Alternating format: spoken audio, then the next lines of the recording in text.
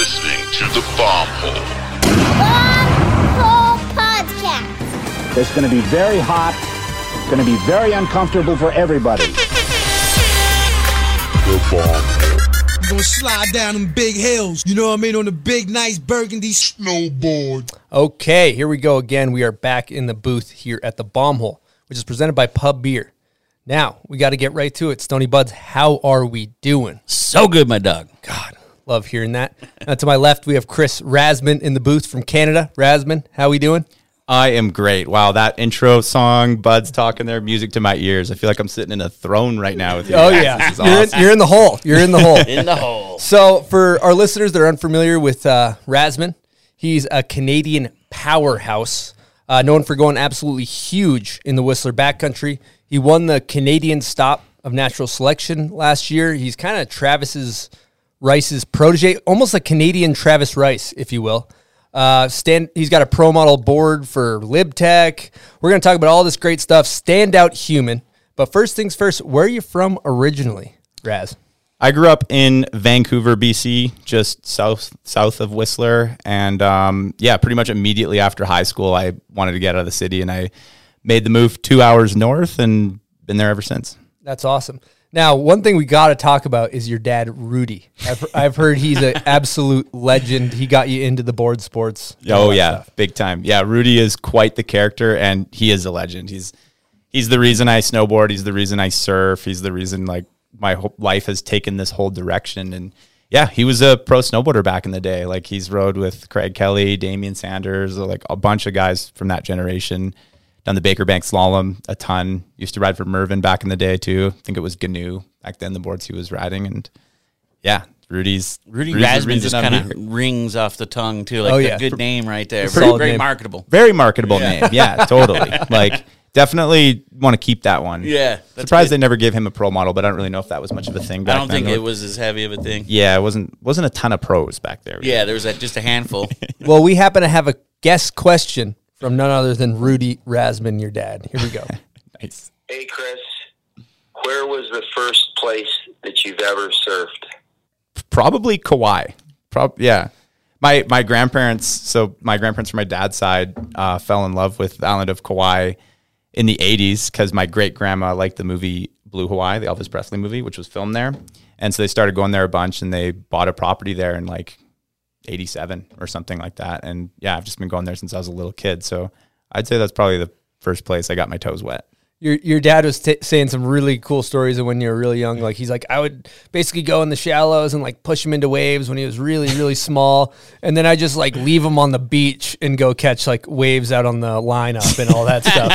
Is that true? Oh yeah. 100%. Like, and that's the thing. Like it's great. Like I love surfing. It's a huge part of my life. The ocean in general is a huge part of my life. And it wasn't until like my late 20s that I started realizing how much I took that like ocean knowledge and love for it for granted. Cause like surfing's hot right now. Everybody loves to surf, especially snowboarders. Every snowboarder wants to say they surf, wants to say they're good at surfing, but a lot of them get into it as an adult. And when you get into it as an adult, you have to learn about the ocean as like a whole separate skill. And I've kind of just had that since a young age. So like the ocean doesn't scare me like it does some other people, I guess.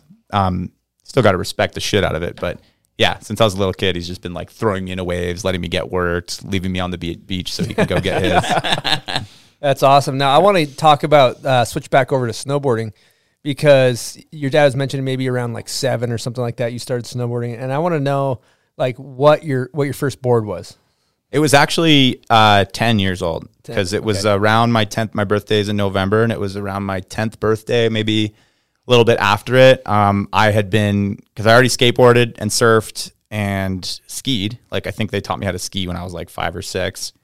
And it was just like, hey, I want to stand sideways. Like, what is this, Dad? So I've been asking him and bugging him. And we had like a little like Costco piece of plastic with a rope, kind of like a snurfer type thing that I would use in the rare times it would snow in Vancouver.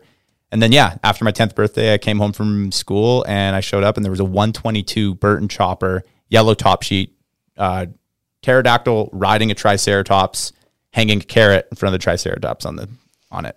That was my firstborn. Yeah, do you remember that? Yeah. The other thing too, he said that you would like follow him off jumps and stuff like that. Yeah, totally. I mean, he's my dad's obviously always been a shredder, so he taught me how to snowboard, and yeah, we just go up the Vancouver local resorts. Like Cypress was kind of our main one, and they didn't like. I grew up without a park because I didn't ride Seymour growing up. Just through osmosis, where my dad wanted to ride, that's where I would ride too, and I just follow him off of side hits and like the weird hand dug pipe they had out there, and yeah, just train him everywhere. Is he still shredding? Oh yeah.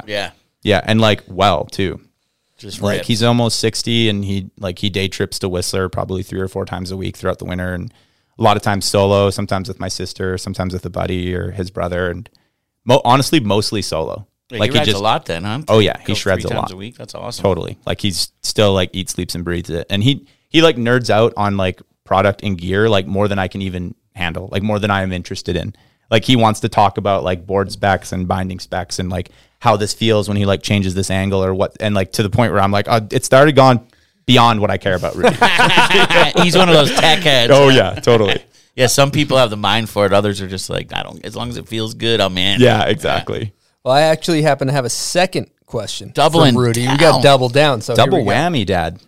Hey, Christopher, it's your dad again. Hey, I've got another question just to jog your memory. Do you remember I'd come occasionally unannounced to your high school to pick you up? You'd have a medical situation, and we'd have to go. Do you remember where we went? Yeah, I got to give a big shout out to my dad for looking back. That's actually such a boss move. But my dad on multiple occasions would straight up lie to my principal that I had like a doctor's appointment that like he couldn't shuffle around and pull me out of school at like 9 a.m. because it was a powder day and we'd go ride Cypress all day. Wow. Like, we need to send an air horn over to let's give Rudy an air horn. Rudy. That's a boss father move. Boss move. And like I had no idea at the time. I was even like, oh, this is kind of sketch. Like, but obviously I want to get the fuck out of here. So like, yeah, let's do this. And yeah, like just looking back, with him on the phone with the principal. Oh, totally. Just like blatantly lying. Like I'm taking my son snowboarding. You guys aren't teaching him shit anyway. Let's get the hell out of here. Nice. Now I want to talk about how you kind of have a little bit of a late start, you know, with the pro career. How did it go? Like getting your feet wet with sponsors and that type of world. Yeah. I think because first of all, like I grew up riding with my dad and he taught me and that was awesome. But like I said, grew up without a park. So like when I graduated high school and made the decision to move to Whistler and like try and be a pro snowboarder, like I had no trick foundation. Like I think I could do a 360 and a backflip at like 17 years old, like already living out of the house. And so I had to kind of like learn everything myself, just like following friends that I met from the East Coast that were better at the park. And I knew pretty quickly that I didn't, A, because I wasn't good at it, and B, because I was shy, I didn't want to do contests. And so contests are usually the way that people kind of like set their roots and get some sponsors. But I just had to like figure it out, chip away and try and like film my first video part with like Narcor, just like go for it in the backcountry. And like, I was actually even hitting like weird street spots, like street jumps, street step downs. I did a bunch of bomb drops one year. And yeah, eventually just through the crew I linked up with, like a couple people kind of hooked me up like through, I was living with Matt Beardmore at the time in this house called the Art Barn, and he was on Atomic Snowboards. And so he started getting me Atomics through him. And he hooked me up with Desiree Moore, who was working for Drake Northwave at the time. And yeah, those are my first 2 sponsors. And then I got to give a huge shout out to Gerhard Gross, who recently passed away. He kind of got me really started. Like he got me my first paychecks. He got me on trips. He got me hooked up with Alterna Films and Sandbox. And yeah, he kind of got the ball rolling for me. Now, who are your mentors at a young age? Mentors at a young age would have been the backcountry guys from the early Absinthe films of that era. Like Travis Rice was always a huge one for me, but like DCP, JP Solberg, Roman DeMarchi, some of the Wildcats, like a huge fan of any of the Canadian boys, like partying and doing it like that. Like it just was this like rock star life that felt within reach. Like they were living in Whistler. They were all right there. Like you feel like you could touch them. And it's like that could be me. So yeah, those guys were huge mentors. That's awesome. Now moving forward, you're filming for Alterna. You filmed a couple parts? Yeah, I did. How many parts did I do for Alterna? Let's see. It was like Apples and Oranges, Electro, Hello World, 13. 4 parts for Alterna. And then how did the Man Boys crew come about? 13 O'Clock was Alterna's last snowboard movie, and after that, the producer kind of transitioned out of snowboard films and kind of was getting into bigger commercial work. It was time for him to move on to the next chapter. And around the same time, Sandbox stopped making films. MacDog wasn't making films anymore. There just wasn't really, like, snowboard productions were dying. There was like no Canadian films to film for. The American ones were diminishing too. And I hadn't really made a big name for myself yet. Like, I was still just kind of in this like little Canadian pigeonhole. Like, people didn't really know who I was internationally. So Snowboard Canada made a movie for 2 years in a row, and this guy Nate Laverty filmed and edited them. So I did 2 years with the Snowboard Canada movie, and then 2014 came around, and Rusty Ockenden, Mark Sollers, Matt Belziel, Jody Wozniak were like brainstorming. Yeah, huge air horn for those boys. I owe those guys a lot. They're like brothers to me. They were kind of brainstorming a way that we could carve our own path, and the whole concept behind it was like, why do these production companies need to take a huge chunk of money from our sponsors, tell us where we got to be, tell us what crews we're going to go and film for? There would be like A crews and B crews and just like all this kind of shit out of our control. And Rusty and Mark were like, we can just do this ourselves, and then we can film with exactly who we want to film with. We can film with our friends, and we can probably do it for cheaper too. And at the time, I actually wasn't super close with all of those guys yet. I knew them all just from living in Whistler, but the only one I was super tight with was Matt Belziel. And he basically kind of like vouched for me because I wanted in on what they had going on. And they were, I guess, like Jody was kind of like, I don't know about that guy. Like, he seems a bit loose. He kind of seems like I'm going to watch him get hurt out there or something. And, you know, at the time I was definitely like more Kodak Courage and a little bit less, controlled risk. Just going huge, just going dealing with it after you landed. Totally. Yeah, like I was just figuring it all out there, and like I said, no park fundamentals, so like learning tricks in the backcountry, just like going for it. But yeah, they decided to like give me a chance. Like, Rusty was down, Sollers was down, and I spent that first season traveling and filming with Belziel and Rusty basically, and I had a really good year and bonded with those guys a lot, and yeah, just became friends, and we've been traveling and snowboarding together since 2014 nonstop. So Man Boys is like a real like company then too, huh? Yeah, totally. We had like a bank account and stuff, and yeah. I mean, we're talking in the millions of views at this point too. Yeah, stacking them up, getting them up there. Who came up with the name Man Boys? So I got to give a shout. You got to give an air horn to my man Robin Taylor, Whistler legend, absolute park shredder. Never had any care in the world to be a pro snowboarder, try and be. He just likes snowboarding. And he's like over 40 and he's in there every day doing cab nines, switchback nines, like just having fun. And Robin used to make these like funny kind of skit snowboard films in the park with his friends, and they were called Crapnito edits. I don't know if you guys remember hearing about those. I remember the name. Yeah. He also did like a couple of like Whistler Filmmaker Showdown, like the 72-hour Filmmaker Showdown, where you have like 3 days to like film, edit, and hand in a film. He like won it a couple times. They're definitely worth looking up, like Robin Taylor's 72-hour Filmmaker Showdown films. But anyways, their like crew was Crapnito, and then they had like the young guys in their crew, which was Mark Sollers and Rusty Ockenden at the time, and this is way back. And they would call themselves the Man Boys, and those guys would be the Junior Man Boys. So when they were making this thing, trying to figure out what to call it, they just thought Man Boys would be fitting, because really, what are we? We're a bunch of grown-ass men still sliding down snow on pieces of wood, like we're a bunch of boys. Yeah, totally. So love that. It's a great name. Yeah, it really is. Well, in regards to what you're talking about with Man Boys, we have a guest question from Rusty. Nice. Here we go. I'm rolling. It's on a ferry. That's why it's so What's loud. up, bomb holers, aka landing ruiners? What's up, Chris? It's Rusty. I have 2 questions for you. First, let's show everyone how adorable you can be. Can you elaborate on being gullible, iMessage Pro, and the alleged messages from Bethany Hamilton on your phone? Question number 2 has to do with your grade 5 girlfriend, Claire. What's she up to now, and is she seeing anybody? Wow. Thanks, Rusty. You're making me blush over here. Solid questions. Solid questions from the Rasman. Yeah. So I, you know, as I've matured and gotten a little older, I've started to realize that you can't have 100% faith in humanity. Sometimes people like to fuck with you. I used to be very gullible. I still am, but a little less gullible than I was when I first started filming with Rusty. So Rusty used to take the piss out of me all the time. Like, just constantly fuck with me. Just, I don't know if I could think of like a specific example, but literally everything. But one thing in particular is because I grew up going to Kauai like my whole life.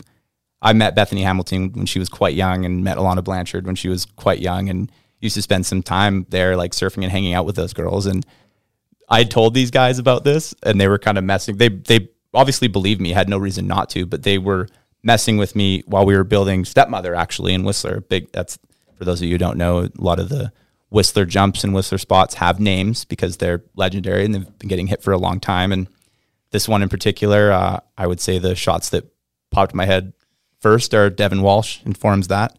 Anyways, we're building Stepmother and Rusty's telling me he doesn't believe me that I know Alana Blanchard. And so he's trying to get me to show him a text message from her. And I'm like, dude, like, fine. I'll like, here, I texted with her like, I don't know, like 6 months ago or something. And I pull up my phone and I try and show him. And I guess I had my phone set to save storage, to like delete texts after. And I couldn't find it. There was no text from Alana Blanchard on my phone. And I'm all like, shit, like, dude, no, I swear. Like, I know her. She, like, I see her all the time over there. And Rusty's like, oh yeah, she must have that like iMessage Pro thing. And I'm like, huh? He's like, yeah, like she must have iMessage Pro. It's like something that like pro athletes and celebrities have, like, so they like, if people can't look up text threads from them, like it automatically deletes it. So, you know, they can't have like weird media shit going on. And I was fully just like, yeah. She does. Like, I think she's mentioned that before. She does. And that, dude, I just could not put down the shovel. Like, I just made it worse and worse.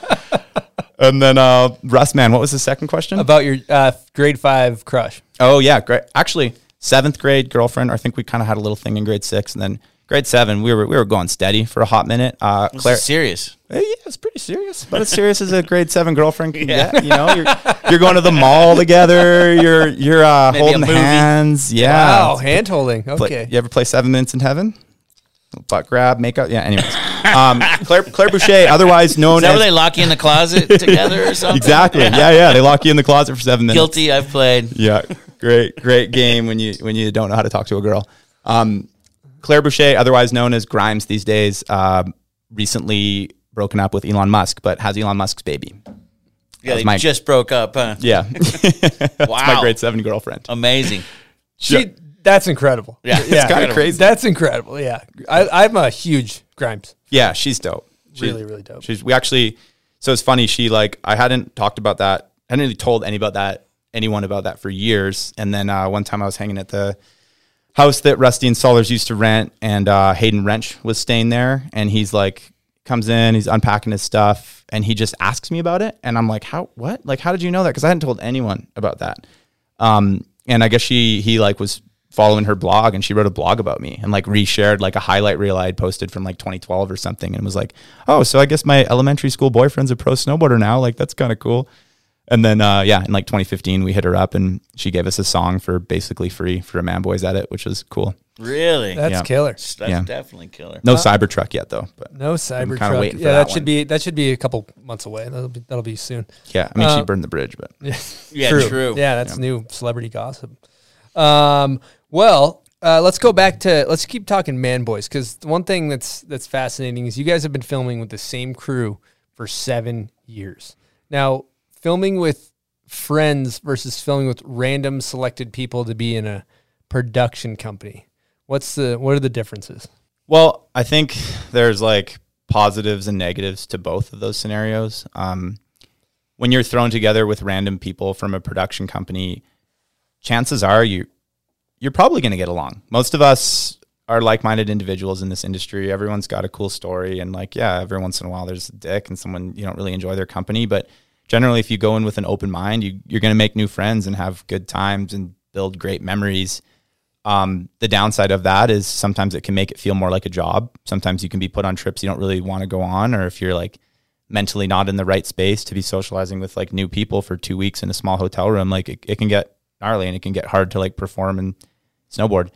When you film with your best friends, it's like everything. It's like you want to rip each other's heads off. You love each other. You're having so much fun. You're supportive. You're competitive. You want each other to do good. Like it's the best, I think. Like, and you know, I mean, we've been doing it for 7 or 8 years together. Like, how crazy is that we've just been like stuck together in the mountains and in small hotel rooms for that long. It's got to be crazy crew drama when you're that tight. Yeah, totally. Throw some beer in there. And yeah, it's like, got to get wild. I mean, the worst is like when like a bunch of us were single. Like that's not. Yeah. You have this like when we were younger, most of us were single. A couple of us were taken, and it was like, oh, I'd be so sick if we were like all single at the same time together. And Rusty's like, are you kidding? That would be a fucking nightmare. Yeah. Like all of us in a bar together, like trying to get the one hot girl that's true there. In the mountains. Yeah, but yeah, it's like, you know, we're like brothers. So there's the kicker gossip must be incredible when you know each other. Kicker that banter, well. Yeah, the kicker banter. Just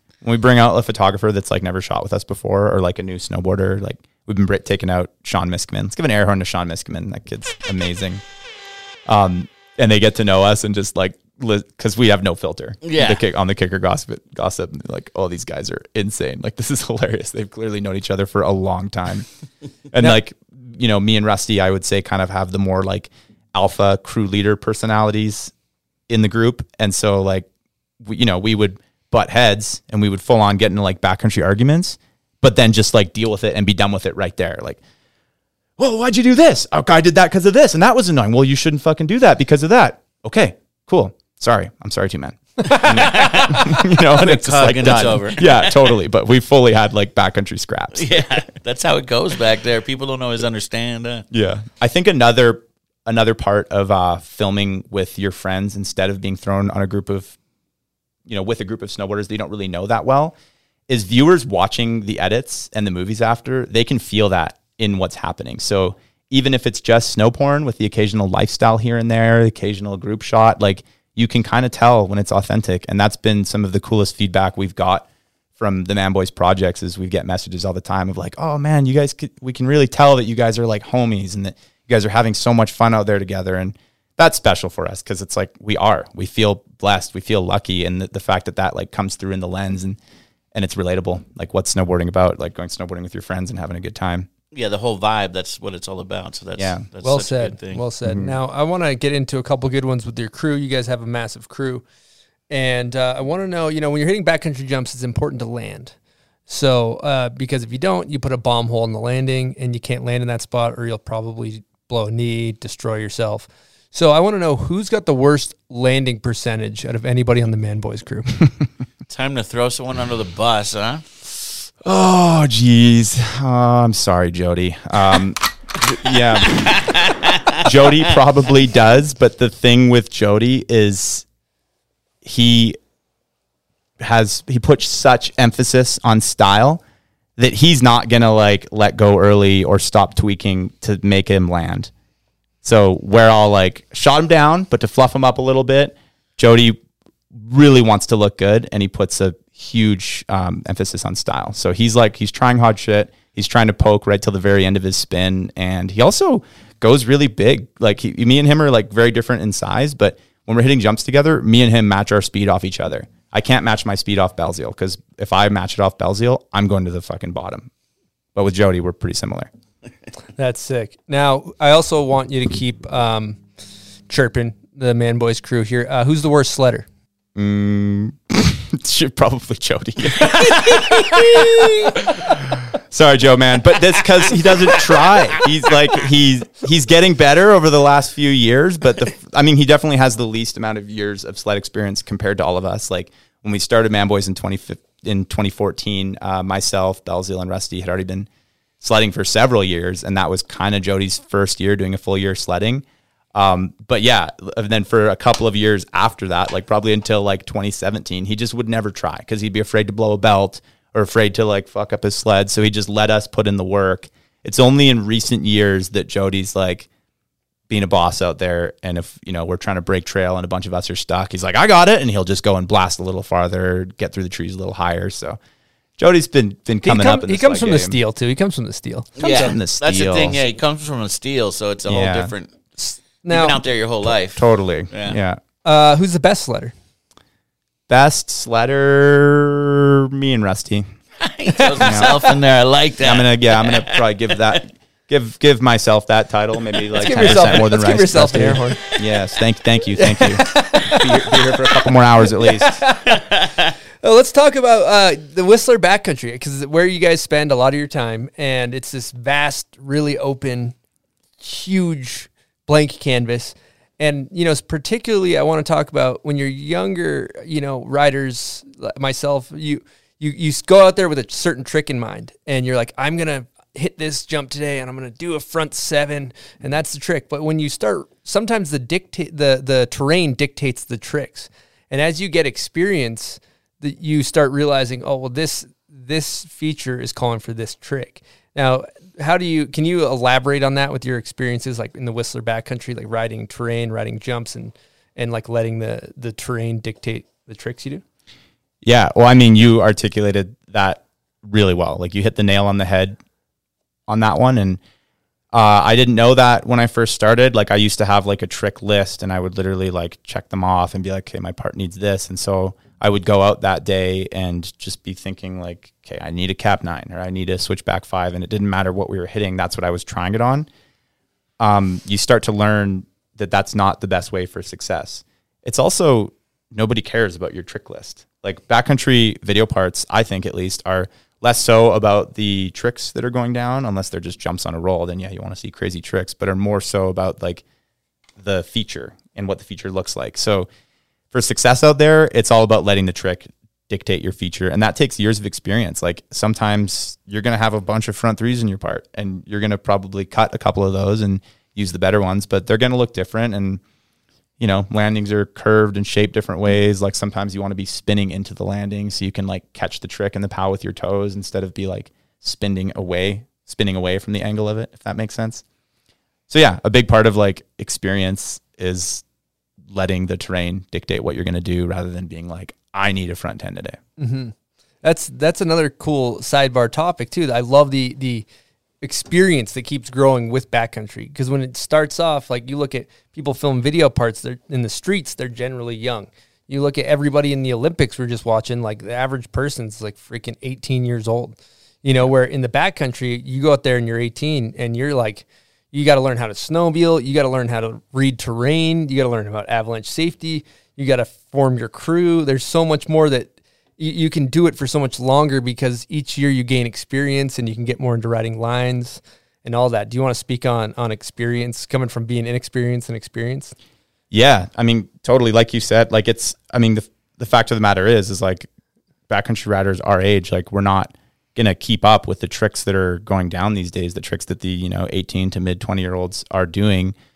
So we put more emphasis on the beauty of the features that we're hitting. And like, we're not just going to go out there and like fire up a wedge on a roll anymore. Like, it's kind of like a last resort thing, or it's like if somebody really has a trick in mind they want to do and we have nothing else to hit, we're looking for like cool gaps, like things that are going to shoot well. We're like thinking about the shot before we're like thinking heavily about the trick.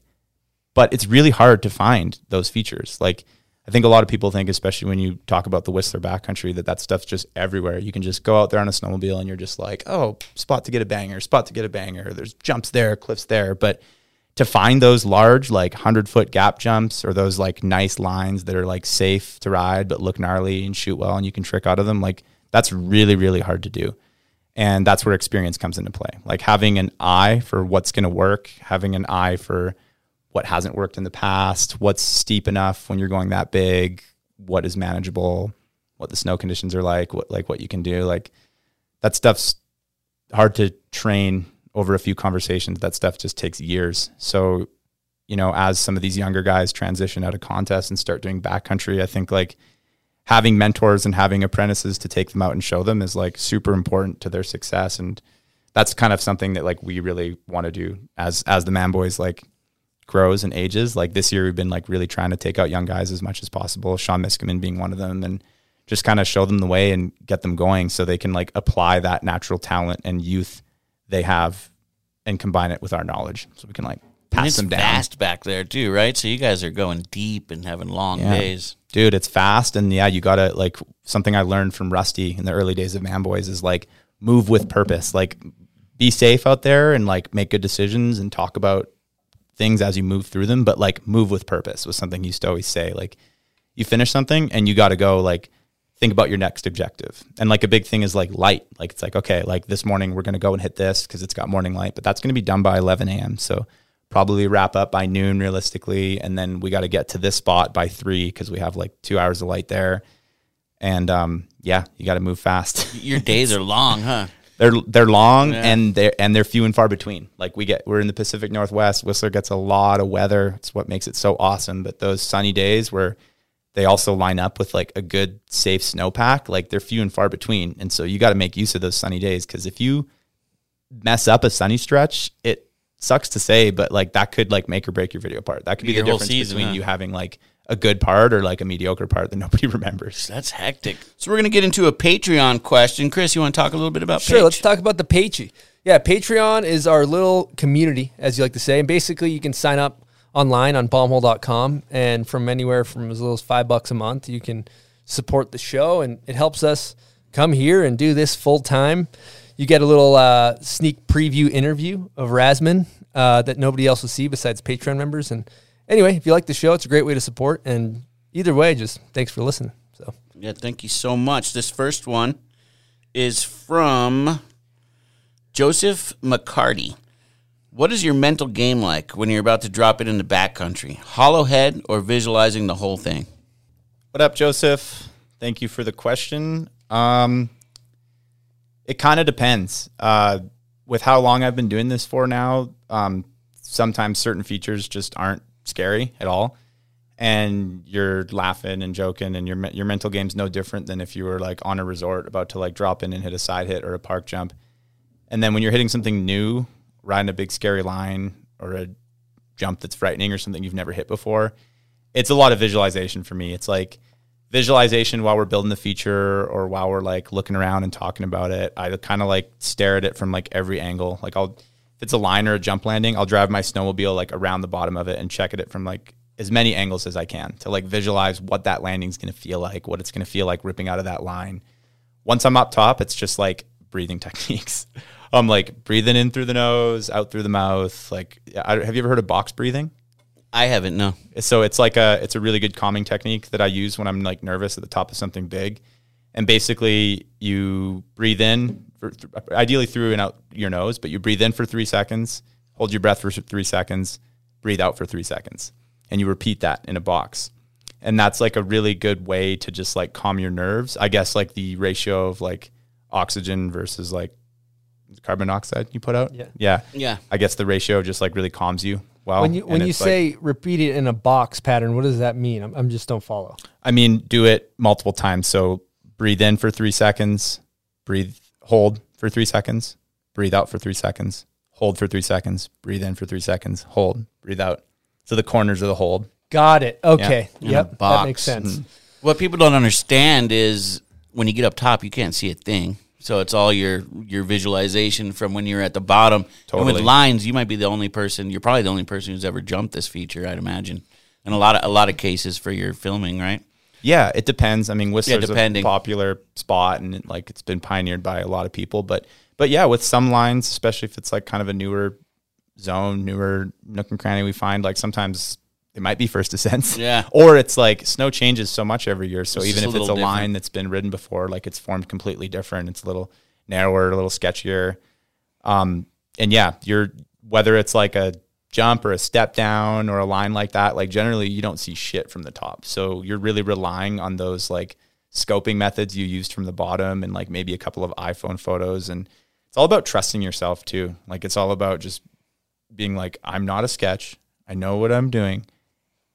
I'm going to land, like, I saw everything from the bottom, even though it looks crazy from up top. And, like, this looks like I'm just going to fly off the face of the earth and land on that lake down there. Like, I know I'm not. Like, I looked at it from every angle, and just trusting yourself, being confident is, like, really important. I think that's really, really good advice. And, you know, a lot of people that are beginners or people that haven't built jumps, or some of our listeners, you know, it's definitely a totally different experience than riding through the park and like, oh, you watch somebody hit it before you. Oh, just do 2 turns on the park jump. And I want to talk about the fact that, like, let's say you go build a giant cheese wedge and it's a jump and you have a 70-foot gap, 80-foot gap, and then a landing. And you got to figure out, okay, I got to, like, do we start like 500 feet up? Do we start 800 feet up? Do we start 200 feet up or whatever? You know, for you guys, it would be kilometers or whatever the fuck you guys use in Canada. Some cams. And like, yeah, your toonies up or whatever it is, toques. Toonies. Or like, yeah, so whatever increment you guys use, however 57 toque to get to the top. 57 toques with optimal resi. Yeah, exactly. That's usually good speed. Works That's every the time. speed for sure. But that's, you know, it's really, you know, you watch like people that are first starting out, you build a jump and you short track the shit out of it. You land like 20 feet short because you're like, I think I start from here. And then you realize, no, you got to go 200 toques higher. So how do you figure out, like, you know, like gaining the right speed to clear the gap? Yeah, I mean, that's a really good question. And even to this day, despite the like 14 years I've spent out of there, like every new scary jump, like the mellow ones or whatever, but anytime there's like a gap, something you have to get over, or it's just like really big, speed's always a question. You do build kind of a like intuition on what it feels like. Like you kind of like, you know, you're like, this one looks like a jacket flapper. If you're going in and your jacket's not flapping, it's probably not going fast enough, right? So you kind of do build a feel for what it should feel like, but it's still really hard. And everyone in our crew is different. Like everyone carries different speed. Like I was saying, everyone has to start from different spots. I tend to have a history of overshooting because I hate knuckling jumps. I hate it because in the backcountry, it usually hurts more than overshooting, and you mess up the shot. The photos and everything just kind of looks like junk when there's a big track, big short track, or a big bomb hole in the knuckle of it. So if I'm going first, which seems to happen a lot these days because I suck at rock, paper, scissors, I just go a little bit. I do a couple in runs, figure out what feels right, and then I bump it up, 15% Dukes. And go from there. There. Yeah. So you find your speed and you're like, all right, I'm going to go 15 toques higher. That's actually that's 15 toques higher. That's great. For those of you who are unfamiliar, a toque is what we would call a beanie here in the United States. It's French for hat. I noticed too with the flapping jackets, certain materials don't flap the same way. Some guys, they drop in and their jacket's flapping and they're only like 10 toques up. Yeah, totally. Yeah, no, it's true. Yeah, it's, some of that thinner you got to know your materials. You got to know your material. Everyone's material flaps a little different. Like, I think that 686 stuff Belzio wears isn't flapping that much. It's like a thicker material. It just doesn't flap. Yeah, totally.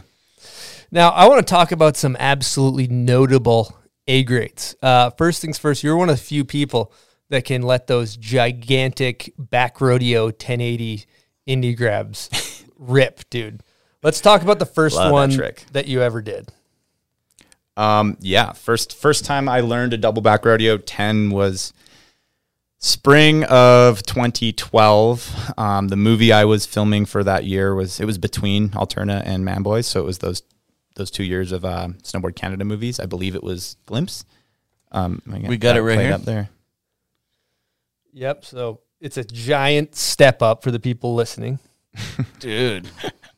And you got basically shot out of a cannon. Yeah, and went straight up. It looked like 100+ feet. Yeah. So we had, so it was end of the season, springtime, and the World Ski and Snowboard Festival in Whistler was doing this contest at the time called Intersection. And basically how it worked is there was like 6 or 7 invited snowboard and ski crews. And you have to film and edit in the exact same 7 days, finish it, edit it, and hand it in those same 7 days. It doesn't matter what the conditions are like. And so I was filming for that Snowboard Canada movie at the time. Had kind of wrapped up because the snow had been torched and gone to junk. But we had to do this contest. So it was a good excuse to just go and try and like get stuff done anyways in the spring. So we built this big step up in a backcountry zone in Whistler called Brandywine. It's kind of a classic one. It's been hit a lot. And we just wanted to get some bigger tricks on it. It's step up jumps, for those of you who are not familiar. The way the math works of them is really, really shitty to hit, because you have to go as fast as you've ever gone on a snowboard, but pretty touchdown landing because you're going up at an insanely high speed, but then you're not falling out of the sky. You're kind of coming into contact with the snow lighter because the landing's up here. And they suck to do in-runs on, but you get a lot of airtime, and most of your trick, whether it's a step down or a jump on a roller, most of your trick happens on that upward axis. A lot less of the trick happens on the fall. So they're great for big tricks. I was trying single rodeos, just back rodeo 7s, and I got one, but it just felt so unnatural because I literally don't think I've ever gone that fast on my snowboard hitting this thing, and you just are getting blasted out of a pirate cannon into the air, and it felt crazy. And I also didn't really like the look of the shot when we were like landing at the top of that step up knuckle. I wanted to take it like past to the downhill part. So I just thought like, oh, maybe I can just take this double. And I'd never tried a double rodeo before in my life. And I just kind of leaned back, held the grab, dipped my head a little harder. And the first one like came around pretty much like that. Like they started looking proper right away. Just took me a few tries to land it. And even that one that you just played, I actually only rode out for about 15 feet. 15 feet. It's a quick clip. It's a quick clip. That's a quick clip, huh? Yeah. Well, then you kind of did this one. What's the name of the jump that you did in the Man Boys video where you just like went to the fucking stratosphere on that one? Axis was a little different on that one, hey? A little more flippy. That was in Revelstoke, up a backcountry zone called McRae. That jump's pretty famous too. I don't recall the name on it, but Dan Breezy's had a bunch of insane clips on it. Craven's hit it a bunch. That one's kind of a classic jump on a roll, good big tricks.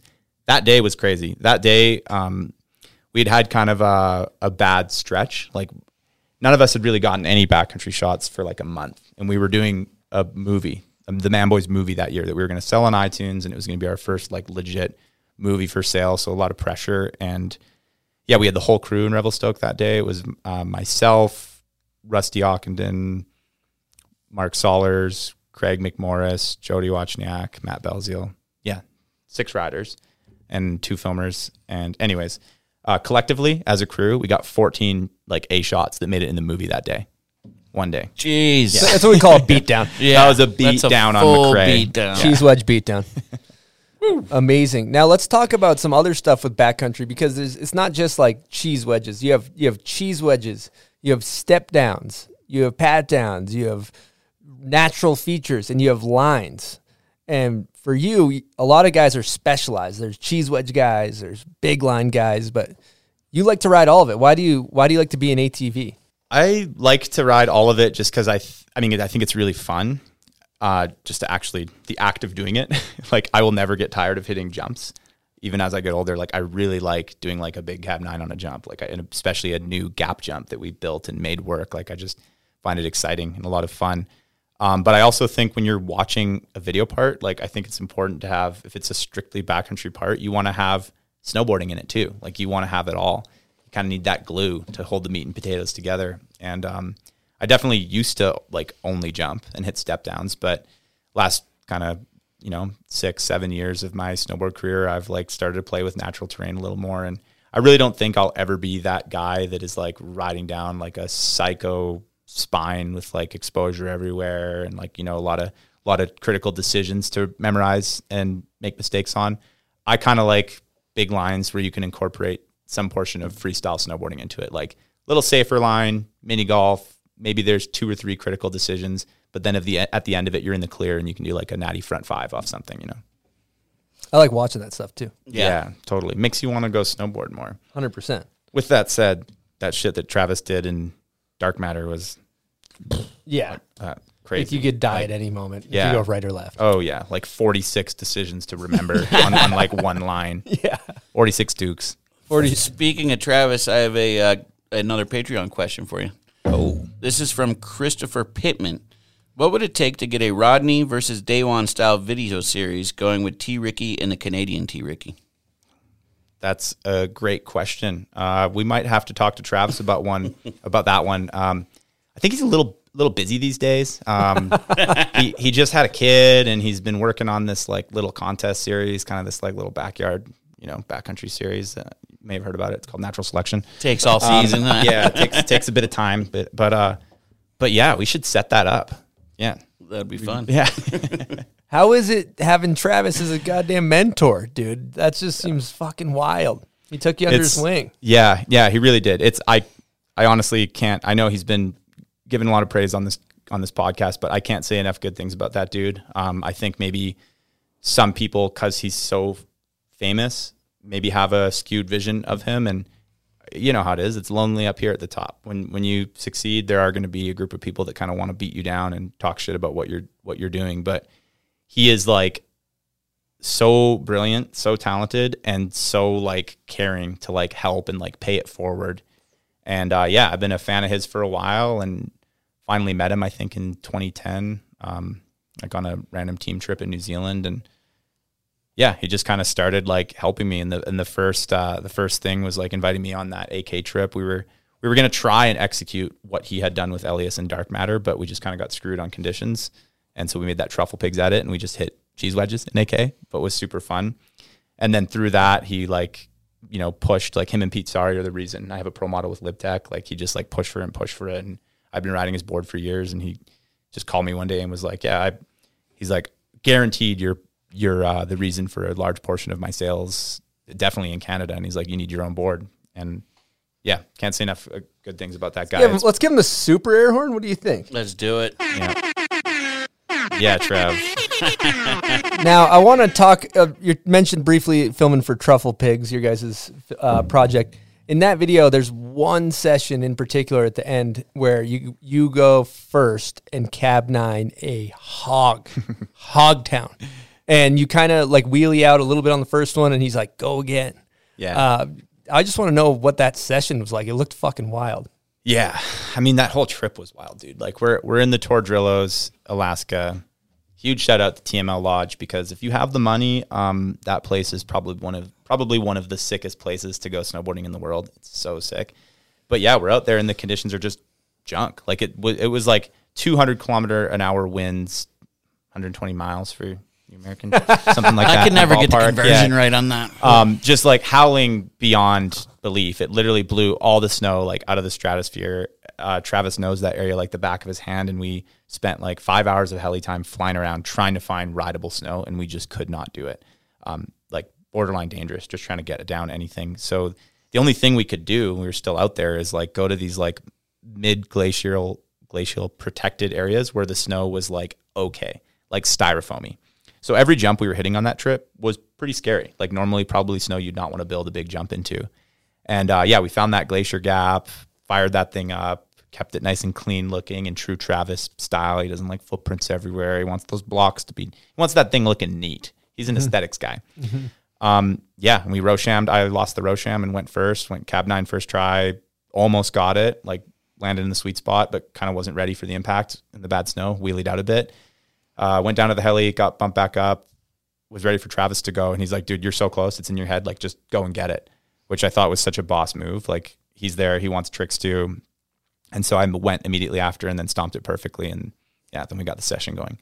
But that was a crazy jump. Yeah. We took a beat down on it after, like both of us, after we got like our main tricks, like I like looped out on a front 7 tail and like popped a rib out. Like that jump was crazy. Bit of a jacket flapper, you might say. I think it was a jacket flapper. So he doesn't like footprints all around, so you got to limit your walking? Yeah. He'll like tell you? Oh yeah. Building jumps at Travis. Don't walk over there.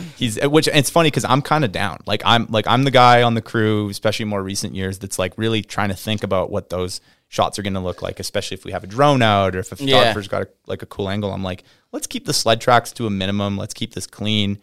Rusty sometimes is just like, like buzzing all over the place. All sorts of people are always like totally that. Like Chris over here is probably rude. I've high marked a landing that people have hit later that day. But yeah, keep going. Nice. Sometimes you got it.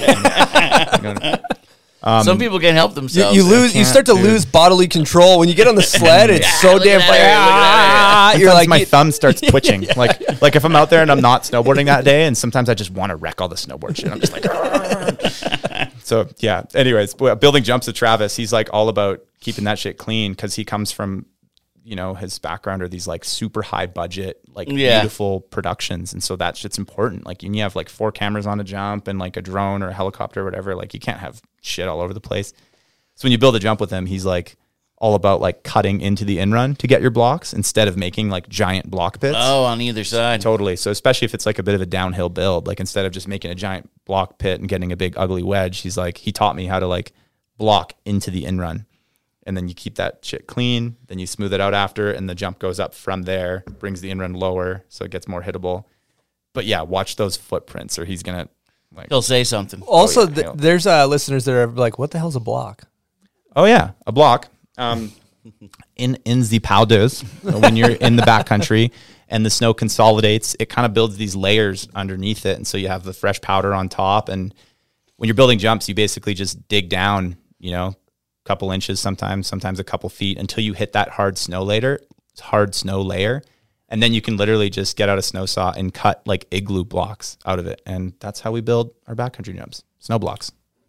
That's crazy that he doesn't build from the side too. That's a good thought. That's actually, but moving the snow is a pain in the ass. Yeah, Because when you got the hole there, you just chuck it right there. You got to carry the blocks out. I don't know if I back that, honestly. Well, I'm sure it's situational. Like and we did build another jump on that trip where like we had to make a big pit by the side, but I think it's more like if there's an option to put in a bit more effort and keep this clean, like he's going to do it. And if there's a drone or a heli, like you got to make sure it's clean. Yeah, totally. I love watching the evolution of snowboard jumps over the years. When you watch old videos, like old Mac Dog, it's like Just a pile of just snow. a pile of snow, and it's like just a Evolution. shitty mound. It looks like it doesn't have the right kick. And as you over the years, these cheese wedges have been Just perfect. yes, just perfectly sculpted igloos. It's a bit of a skill. Manicured. Like it's definitely a skill in itself. Like building the jump properly, making sure it's structurally safe. Packing snow in all the cracks.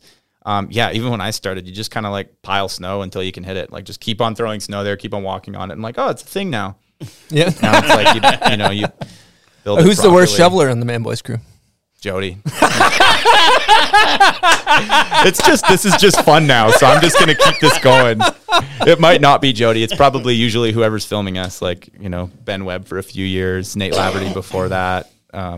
Rusty's our filmer now, actually, because he's not a paid professional anymore, and he's kind of dealing with a bit of a back issue right now. So that's his no shoveling excuse. Oh, He's I've heard that throwing one. out the back. That's a classic one. Yeah. Oh, my back.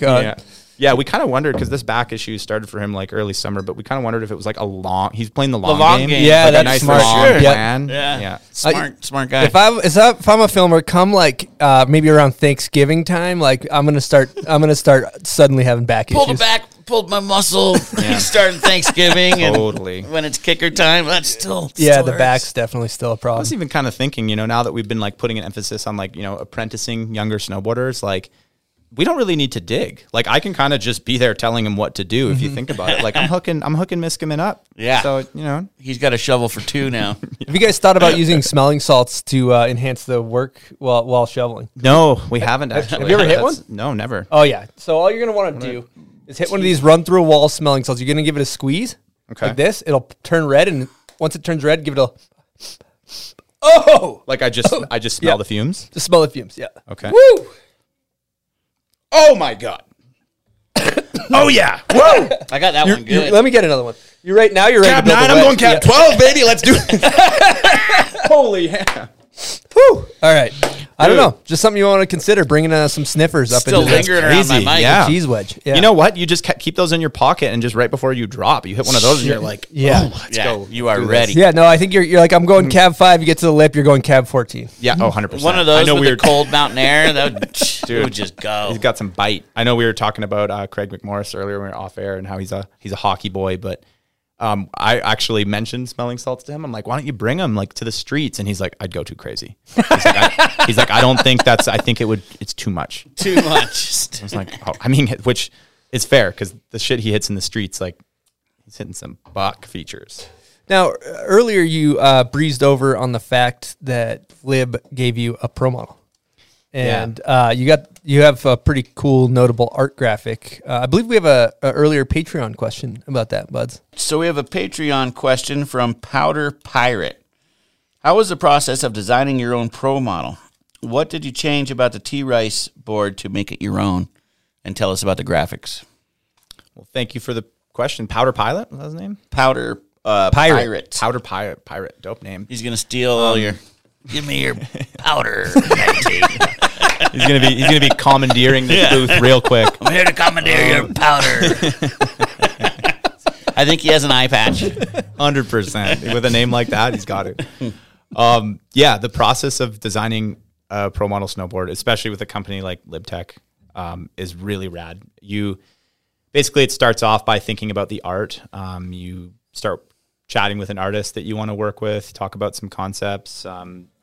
if you don't have an idea, that's fine too. You can kind of just like tell them some stuff you like and get a conversation, kind of a think bubble going, and then you go from there. And then then it's about construction, and you talk to the designers at LibTech. Like, I got to give a shout out to Steve Cobb. He's huge air horn for him. He's kind of like the the man behind the boards that nobody's heard of. He's responsible for a lot of their technology. I'm gonna say he invented magnet traction, which is pretty sick. And that's heavy, right? Yeah, totally. My first 2 boards with Mervin were just T-Rice Pros. They were living in Travis's line, but offered in a different size and with my graphic on them. So they were literally the Travis board, different graphic, different size. We wanted to kind of move away from that and offer something different. So it wasn't just the T-Rice Pro. And so we just wanted to kind of shave it to the type of riding I do, which is backcountry freestyle, I guess is the best way you could classify it. So keep it like a stiff freestyle style board, but beef up the nose a little bit so it's got more float, taper in the tail because you are going, you're right for me, goofy most of the time. And just make it like a better pow stick that can still ride switch well. So for the newest one, that's kind of what we did. We put a lot of emphasis on like creating more float up here, keeping it nice and stiff. So when you land something big, the nose doesn't bend. You're not going to like go over the bars because that nose is flexing too much. And then we pulled material out of the tail just so it's got a bit more wiggle in the trees. Sounds phenomenal. And what's up with the octopus graphic? Yeah, so the octopus graphic has kind of been like a reoccurring theme in like a lot of LibTech boards. But for me, I've just always, like, I love the ocean, love ocean creatures, animals in general. And I've always just thought octopuses were fascinating. Like, they're like a really bizarre and strange creature. And they're like super like curious, and like it seems like they're starting to realize that they have like senses of humor in their like little communities, and like when they have them in aquariums and stuff. And for the first one I did with the octopus, I had this idea where I wanted to have like an bald eagle swooping in to like attack the octopus, kind of make it look like a Pacific Northwest vibe where myself and Mervin Manufacturing is from. And that just kind of carried on into this one. And this one was more of like a sci-fi, like Interstellar inspired graphic. Like, you remember that scene from Interstellar where they land on that water planet and the giant tidal wave comes? Mm-hmm. That's kind of where the inspo came for this one. That idea popped in my head. So it's like intergalactical traveler. He could be from another dimension. He could be someone from the future that's open to interpretation. He's crash landed on a weird ocean planet that also has big, crazy mountains in the background. And there's a giant octopus taking down his ship. So you might want to eat some mushrooms and stare at that snowboard. Deep. Yeah, totally. I like it. Are you able to pick your own artists, or do they just throw an artist at you that works for them? LibTech is great about it. I get to pick my own artist. That's cool. Yeah, obviously you can't go full rogue. You got to work within the parameters of like what's going to fit in the line. Yeah, what they need. I would say, from what I've talked to other athletes about, I would say LibTech gives me quite a bit of freedom, which is nice. And can we get back to octopuses having a sense of humor? I wonder what their jokes are like in the aquarium. Do you have any octopus like podcasts? Or they like reported to like steal and like hide things. Oh, okay. And then like pull it out later. Yeah, and be like, check it out, I got it here. And like there was like some article I read, and there was like a bit of footage of it, but like some octopus or these fish kept on going missing at this aquarium in like a separate tank. And they were like, what is going on? Like, what is happening? Where are these fish going? And then they realized the octopus was getting out of its tank. Like, it was like climbing out, and it would go into the other tank and like eat a fish and then go back in. So they put like a latch on the octopus's cage or whatever. And it opened that latch, figured out how to get out, and then climbed up to the camera and was like grabbing the camera with its tentacles. So it like somehow knew that they were recording them? Somehow was able to comprehend in its weird little octopus brain, 8 brains, that like that thing was like an eye, and the reason it got busted was because there was a camera there. They have 8 brains? Yeah, they have like their main brain, and then they have like a separate brain in each one of their tentacles. Wow. I heard there's a Netflix documentary about some guy that like befriended an octopus, and he kept finding the same one. And yeah, the octopus teacher. Yeah. That guy's a little crazy. Yeah, they became homies or something. I really liked that documentary. It was cool. And it's actually kind of funny. That documentary came out around the time that my first pro model with the octopus was coming out. And I was like, this is perfect. Octopus stocks are going up. Like, this is getting hot. But yeah, that doc was sick. But I think he was like this guy that got really into free diving, like in a really cold climate. He was doing it with no wetsuit, and he just like kept on seeing this octopus in the same area. And yeah, it got really curious, and he was just starting to like see that it had this like really complex personality for an animal that most people would disregard as calamari. You know? Yeah. And like, I mean, they're wild. They're wild, and they're very different than squids. Like squids are a lot more instinctual. Octopuses seem to exhibit a lot more like curious and intellectual behavior. Yeah, they're supposedly very intellectual. Wow. Amazing. Now, talking about LibTech, this is an interesting subject. So I was talking to Scott Stevens the other day, and he rides a flat camber board, and he's like, geez, man, I've just been going through a lot of camber shaming. You know, a lot of people are purists about riding full camber, and LibTech is known for riding reverse camber, and it gets kind of reverse camber can be a punching bag for some. Do you feel like you've been a victim of camber shaming? Dude, snowboarders are the worst for accepting change. Snowboarders hate change. Snowboarders are so damn stubborn. Like, nah, they're the best. No, it's not. Like, dude, the old ways were the best. Like, it was the best when it was like this. Yeah, camber's great. You do get a little bit more pop on hardback with camber. Maybe it'll carve better. But personally, for me, what I like to do, that C2X camber that LibTech makes works the best. It's got great float and powder. You still get like good snap when you need it. And yeah, you can like sink in a weird powder landing and the nose just kind of pops up.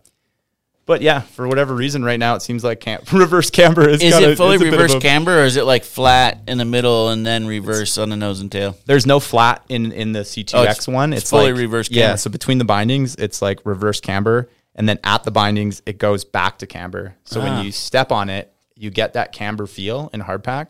But then when it's like de-weighted, or if it's like in the POW, the board will like spring up a little bit and you get a bit of lift. But yeah, there's a lot of camber shaming going on. Totally. And like obviously the type of snowboarding that I do is like it's this like one niche thing, just like guys who are exclusively park, that's one niche thing. Guys and girls that are exclusively rails, that's its own thing. So I don't know. I can't speak in absolutes about that. When you're in the powder, it's like everything kind of works. You know? Also, if it works, you could ride a door in powder. Yeah, that's what I was always. If you're a good rider, you could ride that door down a slope. Put some. It seems to work for T. Ricky, but yeah, that's a good case in point. Well, Buds, we've been cruising along. You know what it's time for? Name that video part. Oh.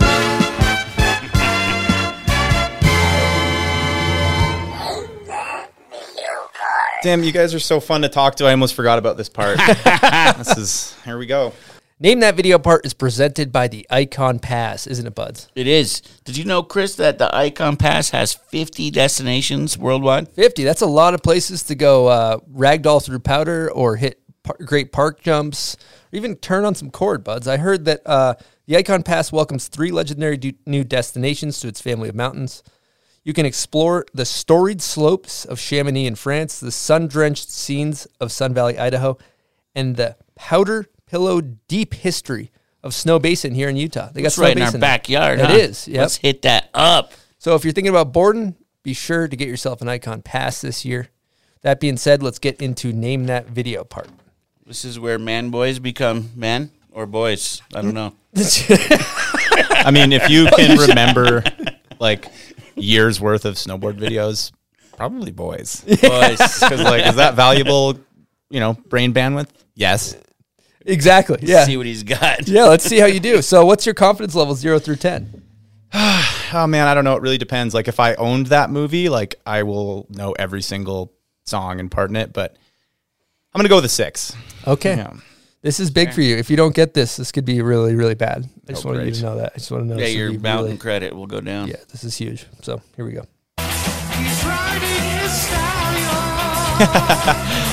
Travis Rice, Neverland. Woo! That was quick He's with it. riding his stallion. I think he had that like crazy American flag outfit. Oh, that's right. Too. Yeah.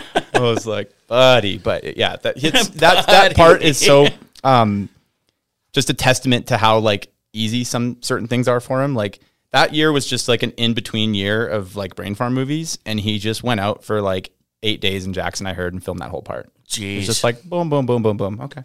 Must be nice. Yeah, he was on to some, be Rice. He was on some shit. It must be nice to be Rice. Now, for part 2 of Name That Video part, you guys have a chance to win a little bomb hole prize pack. If you know what song this is, head on over to Instagram and comment on the thumbnail photo of Chris Rasman, and that's where we pick our winner. And here we go. I think the Canadians from your generation or from your area might appreciate this one as a little morsel of information. Here we go.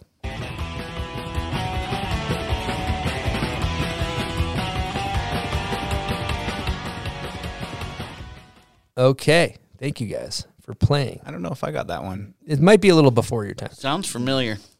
Name that video part.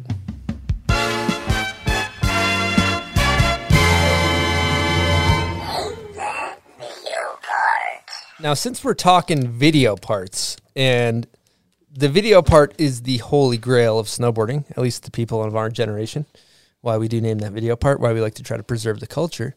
But there's also this little thing that's happening called Instagram. And what is your take on Instagram versus video part and both of their importance? I feel like that question is like such a hot topic these days among snowboarders from our generation, because we're living in the age of social media, and it's just like, you know, if you can't grow with it, you're gonna, like, dinosaurs will die, right? So it is important to like acknowledge the way of the new world and how marketing works. But I come from an era where it was all about snowboard movies and video parts, and you waited all season and then all summer. And then in the fall, you got to go and like buy this movie that these group of people that you looked up to spent all this time and money working on for your viewing pleasure. And you would just watch that stuff on repeat. And they're like art projects in a way, you know, like a nice edited video part with like rad snowboarding, cool music, like, yeah, it's special. And so even though the snowboard world is changing, part of me is like, whatever, I'm going to keep on doing things the way I like to do it. And that's kind of what we're doing with Man Boys. Like we do try and evolve and, you know, stay with the times, but we also just kind of want to stay true to our roots because we like that art project foundation of what like a snowboard video part is. And they can be timeless, and you can kind of like put your flag in the snowboard timeline if you have like a video part that people remember, or whether like the song really hit for some people or like the footage did. And Instagram clips and YouTube edits get lost. Like people watch them once, they might not even make it through the whole thing. They keep on scrolling. They might even just watch it on their phone, and that's gone forever. Like you're not going to, unless it was like really impactful, people aren't going to be like going and looking that up later. But yeah, I don't know. It is such a loaded conversation. I understand Instagram works really well for marketing. It's a good way to get stuff out there. And as athletes, it really like helps us now get our stuff out there and let our fans and our viewers kind of get a little like glimpse into our lives, who we are, what our day-to-days look like. Yeah, it's good and bad. It's such an interesting one. Thinking about, as you're talking, I was also just thinking about too, is like how we grew up. It's like you get the VHS, the DVD, you put it in, and it was like everything was watched on a TV. So you're watching all your shit on a TV, and you're like, you know, you're crowded around, oh, we're going to go snowboarding tomorrow. Like I would get home, you know, you have your fucking sleeve of DVDs, you put it in there. Yeah. And there's so much stuff consumed on a phone, I know, which is great for single tricks and things on Gram, and you're scrolling through. But I still do think when I go on trips with the boys, we're throwing YouTube on, and we're just going to YouTube and on the TV, and we're watching parts. So it's like, I think that parts still live on YouTube and can still do the thing, but it's a damn shame when people are out there with a red camera. Mm-hmm. You have T. Ricky building a perfectly manicured fucking wedge, and it's filmed on like 7K or whatever the hell the camera is. You're watching it on a 4-inch screen. And you're watching it on a fucking screen. I know. It's doing a goddamn injustice. It's backwards. You are doing a huge disservice to the snowboard industry and the people that put in a lot of work to this by strictly watching it on your phone. Now, with that said, do what you want to do. Like if you don't have the time, or you just really don't care, like that's fine too. But if you like snowboarding and you like consuming snowboard content, just know how much goes into this. Like we're not just like, you know, rock stars. Like the money isn't there like it used to be. A lot of work has to go into it because the level is growing, and there's a lot of passion that goes into it. And we know we're lucky, but watch it on a screen. You'll enjoy it more. You'll probably want to rewatch it, and yeah, better viewing experience. Another point too is like you mentioned working hard for it just now, and another thing that's cool is like Mikey actually kind of enlightened me on this, Rents, about like, you know, you've pretty much worked a job through your a lot of your career. Where there's times where I figured you were on the pro level where you can take the summers off, like, you know, the rest of the entitled, spoiled fucking professional snowboarder fucking community. They're just such entitled pieces of shit, myself included. And basically, you're able to like you had to work, right? Yeah, totally. I think kind of going back to what we were talking about earlier about me being like a late bloomer in the sense of, you know, a marketed snowboarder. Like I just kind of had like a slow uphill climb from industry speaking. I think because of that and because of my timing becoming a pro snowboarder, I kind of missed the boat on that like big money for backcountry snowboarders. And I also was like blowing up and getting good when like backcountry movies were dying, like people were caring less, and it's kind of coming full circle right now. I feel like I even feel like with movies and premieres, there's like a yearning for a snowboard community again. I feel like that is coming back. But because of that, because of the timing, because of the way things went, like I never really made much money. Like, huge thank you to like all my brands, current and past, that have like supported me along the way. But like I've always had to work a summer job, and I've never really been bummed about it either. It's just kind of like part of the process, because when I'm out there all winter doing that in the mountains, I know regardless of the money I'm making, I'm a 1%er, even just living where I live. Like that is like, you know, I'm so privileged and fortunate to be able to just do that it never really bothered me that much. I would say the only times I would get bummed was when I would like see like the training that other athletes got to do in the off season. Like that was the only time where I'd kind of get jealous. I was like, man, like I'm like working labor and other people get to like take care of their body and go on surf trips and do this all summer. That was where I would get a little bit envious. But yeah, I don't know. It's just part of it for me. And I think people out there, it's important to know that like, especially like if you want to like be a pro snowboarder, like don't do it because you have your eyes on like a rock star prize, because that is like few and far between. There's a very small amount of riders that have that. Do it because you love it. You enjoy the lifestyle. Like you mentioned, Chris, I think a lot of people probably, because I've been around for so long, a lot of people probably would look at me and think that I'm, you know, making well over 6 figures, but like never has that been a thing. And that's okay. I just love this process. Like, I don't know what I would be doing if I didn't like go into the backcountry every day on a snowmobile and try and get clips. Well, it's not going to last forever either. So yeah, the sooner you start working, the better, right? Well, there's also what Bud's is saying too, is when you work your whole career, and all right, let's just take and vice versa. If you start getting paid at a young age and you never fucking work, when reality hits, it hits a lot fucking harder. It hits a lot harder. Whereas when you've already worked and then you get to not work for a little bit, then you're like, oh, just fucking going back to what I was just doing. Right? That's a really good point too, because like I will say, like I'm not, just because of the way the industry is, and like I'm not making crazy money right now, but I have very awesome and supportive sponsors right now that have like rewarded the work I've done and the success in the last few years, and like I'm doing good now. I'm comfortable. And so last summer was actually the first summer that I took off not working. I wanted to see what it felt like. I was like, I want to take a summer off as like a pro athlete and be like, I'm just going to do exactly what I want this year. I bought a jet ski. I did a bunch of cool camping missions with Solars, and I just like enjoyed it. And it was awesome. I had a lot of fun. But one thing I will say is all the moments in between those cool trips and those sunny days and those fun camping parties, I was waking up a lot feeling like a bit of a lack of purpose. I was like, I just can wake up and go do whatever I want today. Like, that's kind of crazy. Like, I don't have any responsibility. It was kind of bizarre. And I think because of that, I don't think I'm going to do that again next summer. Like, I think I'm going to like do something, work towards something that I can do after snowboarding, like just some sort of work, some sort of skill building, you know. Got yourself a jet ski. You're like the Kenny Powers of Canada up there, huh? Dude, damn straight. The Do? Oh, yeah. The Do is... Oh my God, I love that thing. It's the snowmobile of the water, except the act of driving it isn't quite as fun. Like, it's, you know, the water's either smooth or the water's bumpy, but it's more like the places you can get. Like, dude, we had so much fun on those things this summer. Dude, that's tight. All right, we got to talk about your avalanche that you got into last year. I believe it was in Canada somewhere. Heliboarding? No, it was actually snowmobile access, half hiking, half snowmobile access in the Pemberton Ice Caps. Okay, well, I have the clip right here. Why don't you just talk us through what happened here? Okay, so I entered by this big cornice, kind of slid down this steep section, aired off like a 15-foot cliff there, landed, started ripping down the chute. toe side turn, some soft slab started to break. I didn't see the first one. Then on that one, I saw it. Kind of took a quick check, looked, saw it was only about 6 inches of soft slab, and had to make a quick decision, either stop at my safe spot there or keep boarding. I chose to keep boarding. I was like, maybe this will be a clip. I think I'm fine. It's a small amount of snow moving. I can manage it. Keep on working my way down the ridge.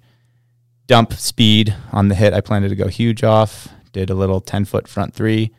Landed. That face below me rips. I realized I'm getting pulled towards a cliff, so I slam on the brakes in a panic, and that brake slam made the whole convex roll go.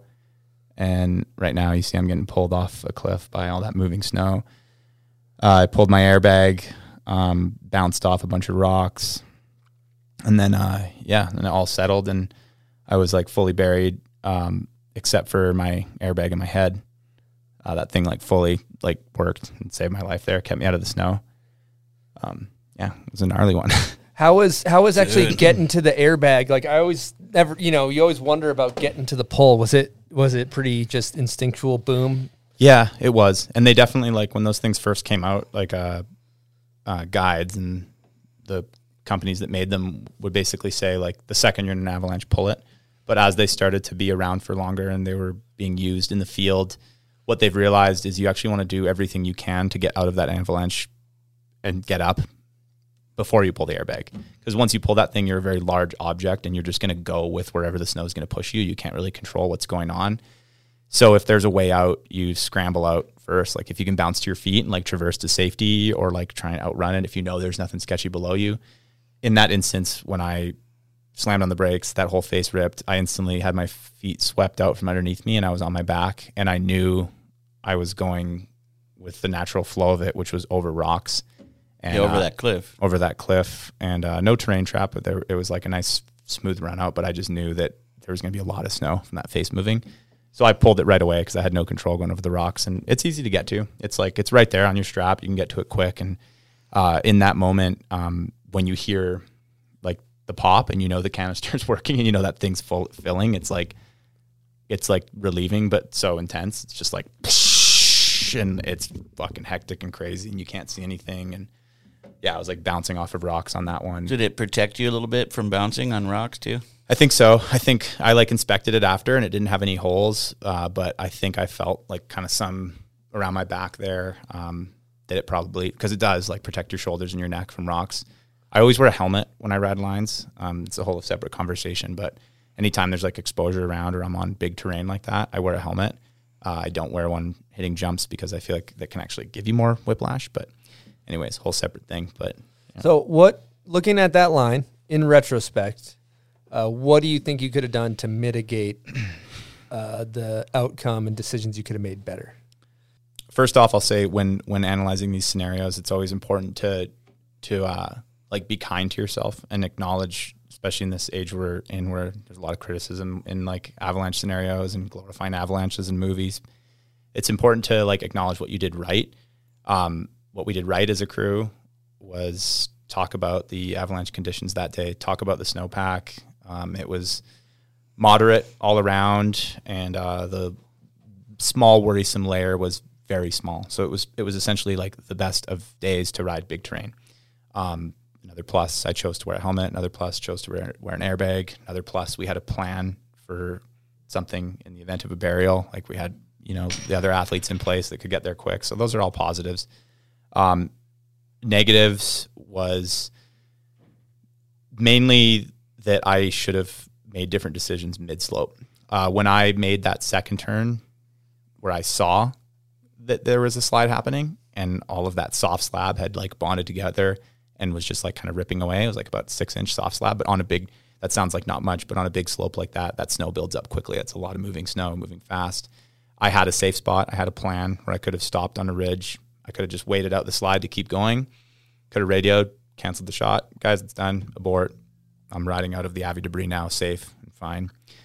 But in that moment, my ego kicked in, and I had just come off Natural Selection Alaska. I was a little disappointed with my performance out there. I thought I could have turned it up a notch. I wish I would have done better. I had been quarantining in a hotel room for 72 hours and then at my house for another 12 days because those are the Canadian rules at the time. So I was just in kind of a crazy mental space and feeling like I needed to prove something. It was like first day back out filming and I'm like, I can ride lines. Like I'm going to have some badass lines in my part. So yeah, in that moment, I made the decision to keep going and to make it a clip. I'm like, split second decision. I'm not going to stop. I'm going to keep this shot going. There's going to be a lot of moving snow. It's manageable. It's all fanning that way. I'm on the ridge. This is going to be okay. Like I can manage this safely. And so I kept on going down, wanted to blast off that bump at the bottom, like 60 feet. Like I wanted to take it so big on a front three, but because of the slide, I just kind of like tiptoed in very carefully, nervously, and just did a small front three. But then even when I landed that one on the panel above the rocks, that face went. So obviously bad decision. Should have stopped, should have aborted the shot. But now I'm in the point of no return. I've got to like navigate what's happened there. Next bad decision, which is like, can't really be too hard on myself about this one because these are like split second moments. But in retrospect, after I landed that front three, I could have pointed it straight, gone into the, like where the debris was, and it would have fanned out way nicer there. And I still could have pulled my bag, but I would have been out of rock hazard. But instead, my like quick moment of panic was to slam on the brakes because I was going towards that cliff. That like brake slam made the whole face rip. And that's which in turn pulled me over the rocks. Wow. Very, very good detailed analyzation of that. Yeah, it sounds like you put a lot of thought into what you could and didn't do, huh? Yeah, and you have to. It's important to talk about these things after. It's important to debrief with your crew because that's how you learn. Yeah, that's how you can like mitigate those risks after. And I recently had Pat Moore and Jeff Pensiero's avalanche course that they do up at Baldface. I did a case study on that avalanche in front of all the athletes there and talked about it. And a big thing that is kind of new in like avalanche science and avalanche courses is to talk about how the human brain works in these scenarios. It's not just about learning your skills. That's all really important. You got to know your gear. You got to practice with it. You got to know the snowpack, learn about it. All that stuff's important, but understanding how our brain works is key. Like humans have ego, humans have nerves. We can be self-conscious. We can be overconfident. Like if you're filming, that's a whole different thing too. You can feel like you have something to prove. Like if the crew you're out with, you can put this thing that we call an expert halo on someone. Like if you're with a crew that is like way more experienced than you, you can put your worries aside because you're just trusting that you're in good hands. Like everyone deserves a voice when you're out there. And understanding the human psyche, I think, is like a big importance when it comes to avalanche safety and knowing how to talk about all this stuff. I want to highlight what you just said there with expert halos. Yeah, I like that. And feeling like when you're with people that are more experienced that you don't need to make your own decisions because they know what's going on. I want you to kind of elaborate on that a little bit. Yeah, I think it's an important one to talk about that I didn't coin that phrase. It was one thing that Buff talked about at the Avi course. For those of you who don't know, Buff is he's basically the avalanche wizard in Canada. Travis has brought him on a bunch of shoots as like the safety avalanche guy there, and Buff does all the avalanche control for all of the highways in British Columbia. He's the man, and he's like up there helping us with air horn for Buff.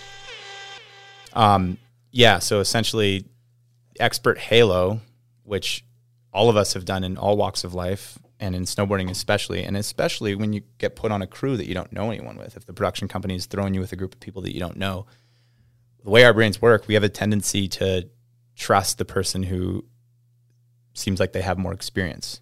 And even if we might have an idea or might have a worry, our natural inclination is to put that aside because of the expert in the group. So we're putting an expert halo on them and not voicing our opinions, not voicing our concerns.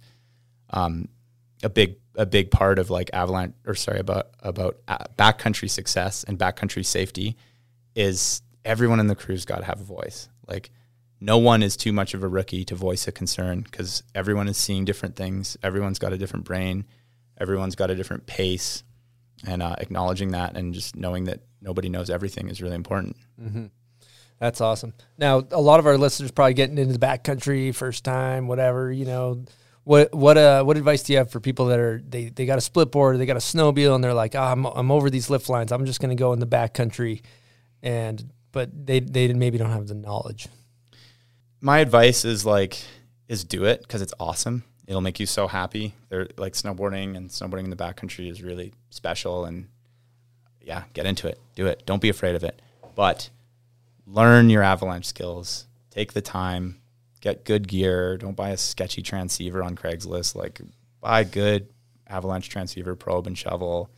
Airbags really help. Literally saved my life last season. I would have been buried. And your crew. Like, I know it can be hard if you're not in the privileged situation that we're in, where we're professional athletes and we can like pick our crew that we go up with. Other people work jobs, they have different days off, but like try and get a crew that you build those skills together with, and you get to know each other. You're comfortable with talking with each other about problems, terrain crossings, and yeah, just move slow. Like don't be all gung ho. Like when we go out there and you watch these shots of us like flying off mountains, riding big lines, like there is a gigantic process that goes into that of years of experience, safety, conversations, patience. Some seasons it's just not, like sometimes it's not even the season to ride big lines. Like I've gone whole seasons where it's like we don't get on big terrain. So just move slow, learn. That's smart. Did you have any like PTSD after? You know, it's crazy. The PTSD hit, I did, but it hit like late. Like I was like kind of fine after, like just full of adrenaline. And then we even like rode some more stuff that day. We debriefed and had like conversations, but I was with, something to note is I was with two athletes that I don't usually ride with, and they are incredible big mountain riders. So I switched from my crew and went with them for that day because they invited me and they took me to this secret spot where there was giant sled access lines. And so they didn't do anything wrong. Those guys are super safe. They had rope, like crevasse rescue gear, all the stuff. We talked about the conditions, but I put an expert halo on them. I didn't talk about my plan detailed with them. I just was like, yeah, it's fine. They know. They got this. So that was a mistake. What was the start of your question, Buds? Did you get any PTSD after getting back out there and riding big lines? And yeah, for sure. Yeah. So like it just hit kind of late. Like it hit a little while after, and like I remember being at home and just like crying about it, like just getting so emotional and just being like, what the fuck is like wrong with me? Like, why did I do this? Why did I make those decisions? I could be gone right now. All for like a clip and a video part that like most people won't see, most people won't remember. Like it's just not worth it. And every time I talk about it, I get a little emotional for sure. You're inches from death. Totally. If you think about it, if that bag didn't go or. Yeah, dude, for sure.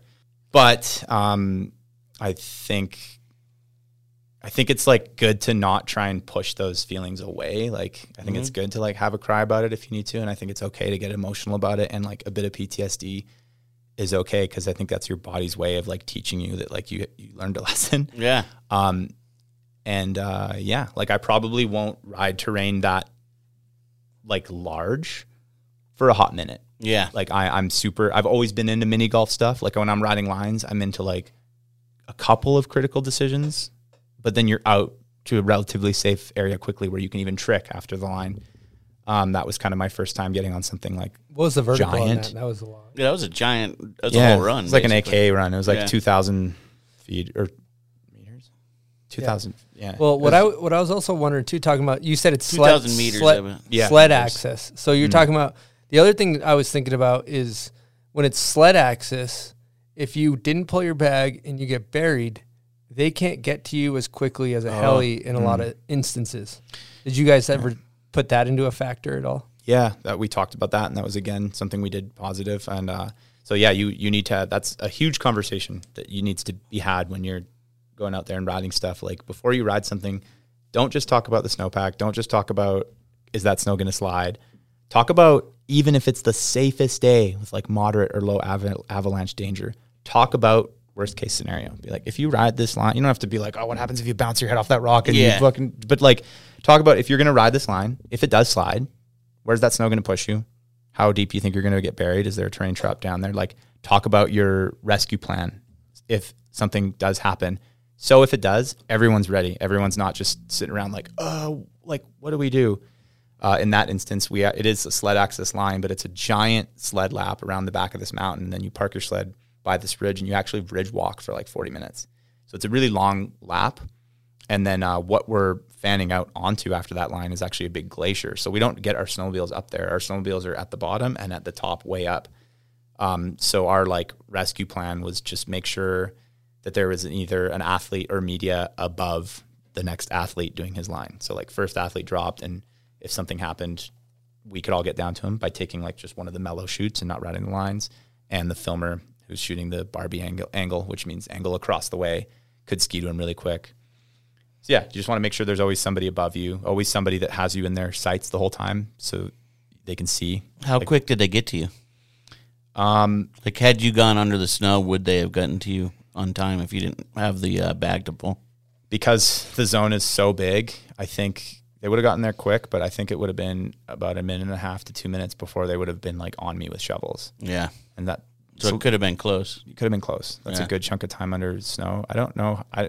We had talked about the terrain and it fanned out nicely. There was no big terrain trap down there. So I don't think I would have been buried deep, but I probably could have been a couple feet under, and sometimes that's all it takes. Yeah, that's all it can take. And the benefit of a heli is they nose in, the whole crew jumps out. You got Yeah. Exactly. you got a whole crew shoveling. Yeah, you would have had within one guy on 30 you, seconds. potentially, or two, the Yeah. Barbie and the person that could ride down. I would have had two and then a third there after. So I would have had the two other athletes rode their lines before me. So I would have had them there on me in about a minute and a half, 2 minutes. And then shortly after that, I would have had the Barbie angle come down to help. But yeah, it's funny. And they would have had to find you first and then probe and totally start digging. transceivers out. Yeah. Glad your bag went. Me off. too, man. That technology works. Yeah. That was my first time having to pull one. Those airbags, like, not to like preach too much here, but like buy one being like, I'm good, I'm safe now. Like, buy one as like a last resort, as like something that if you are in that scenario, like it might save your life. But like, other than that, forget about it. Don't rely on that handle. Like, but they work. It's nice that you thought to. Yeah, it's a good safety measure. It's just another thing, like wearing a life jacket on a boat. Well, let's transition here into the pub beer crapshoot. Finally. Welcome to the Pub Beer Crapshoot. Now, Buds, what are you cracking there? My favorite beverage of the podcast every week here. This is a pub beer, cheap, fun beer right here, brother. Yep. Now, if you're up in Canada and you're wearing a toque and you're thinking about getting absolutely plastered, drinking about 40 beers, don't be afraid to get yourself a pub beer. You can do that responsibly, get plastered responsibly, or if you're thinking about having one or two beers. You know? What do they call it in Canada when you get plastered? Is there a fun name for it up there? You get tuned, bud. Oh, yeah, you get tuned up. Right. Yeah, you get tuned up. Another one I like is buckled. I was buckled, bro. Yep. Also, gooned is really good. Yeah, gooned is great. Yeah. He's It's got like some probably great a hockey term, maybe. Totally. Yeah. My man Bo Bishop's got some great hockey terms. That movie That's solid. Goon was awesome. Yeah, pub beer's the way to go, though, if you're going to get tuned, buckled, or gooned. Should be their new slogan, actually, on the can. Right on the can. So- Only in Canada.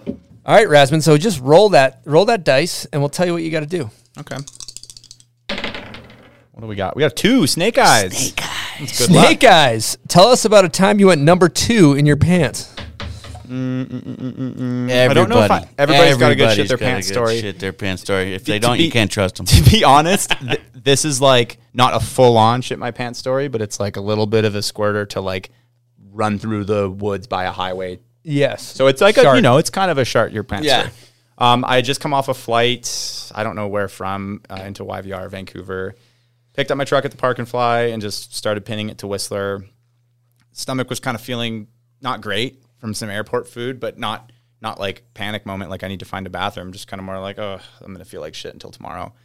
As I get on the upper levels, it's like all of a sudden down to seconds, like something just hits and I'm like, oh my God, like, we've all been there. Yeah.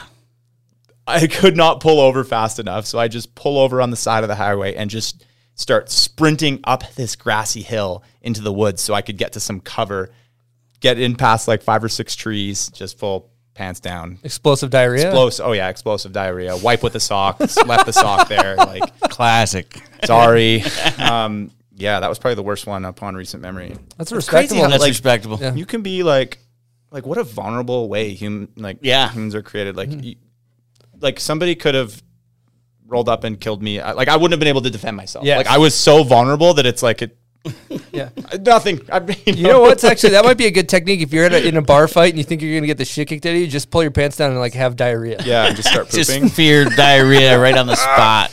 Then they're like, whoa, okay, I don't know what to do with this guy. My brother was on one of these little mini planes, Yeah. and somebody had explosive diarrhea. All of a sudden, there's no bathroom. Oh no! And the guy's like freaking out, and they had everyone get to the front of the little plane, and this poor dude had the shit in a bag, one of the puke bags, and he just like look away, just everyone in the plane, and it just stunk up the plane. Oh no, dude! That reminds me, I actually do have. So that one I escaped with like pretty much no poop in the pants, but just crazy story. I do have another one. Yeah, let's keep it going. After, it's surfacing. Yeah, this is the only one that was actually a bit of poop in the pants. It was after Oshega Music Festival in Montreal. Thank you, Mark Solid and Monster Energy, for hooking those VIP tickets up. That was incredible.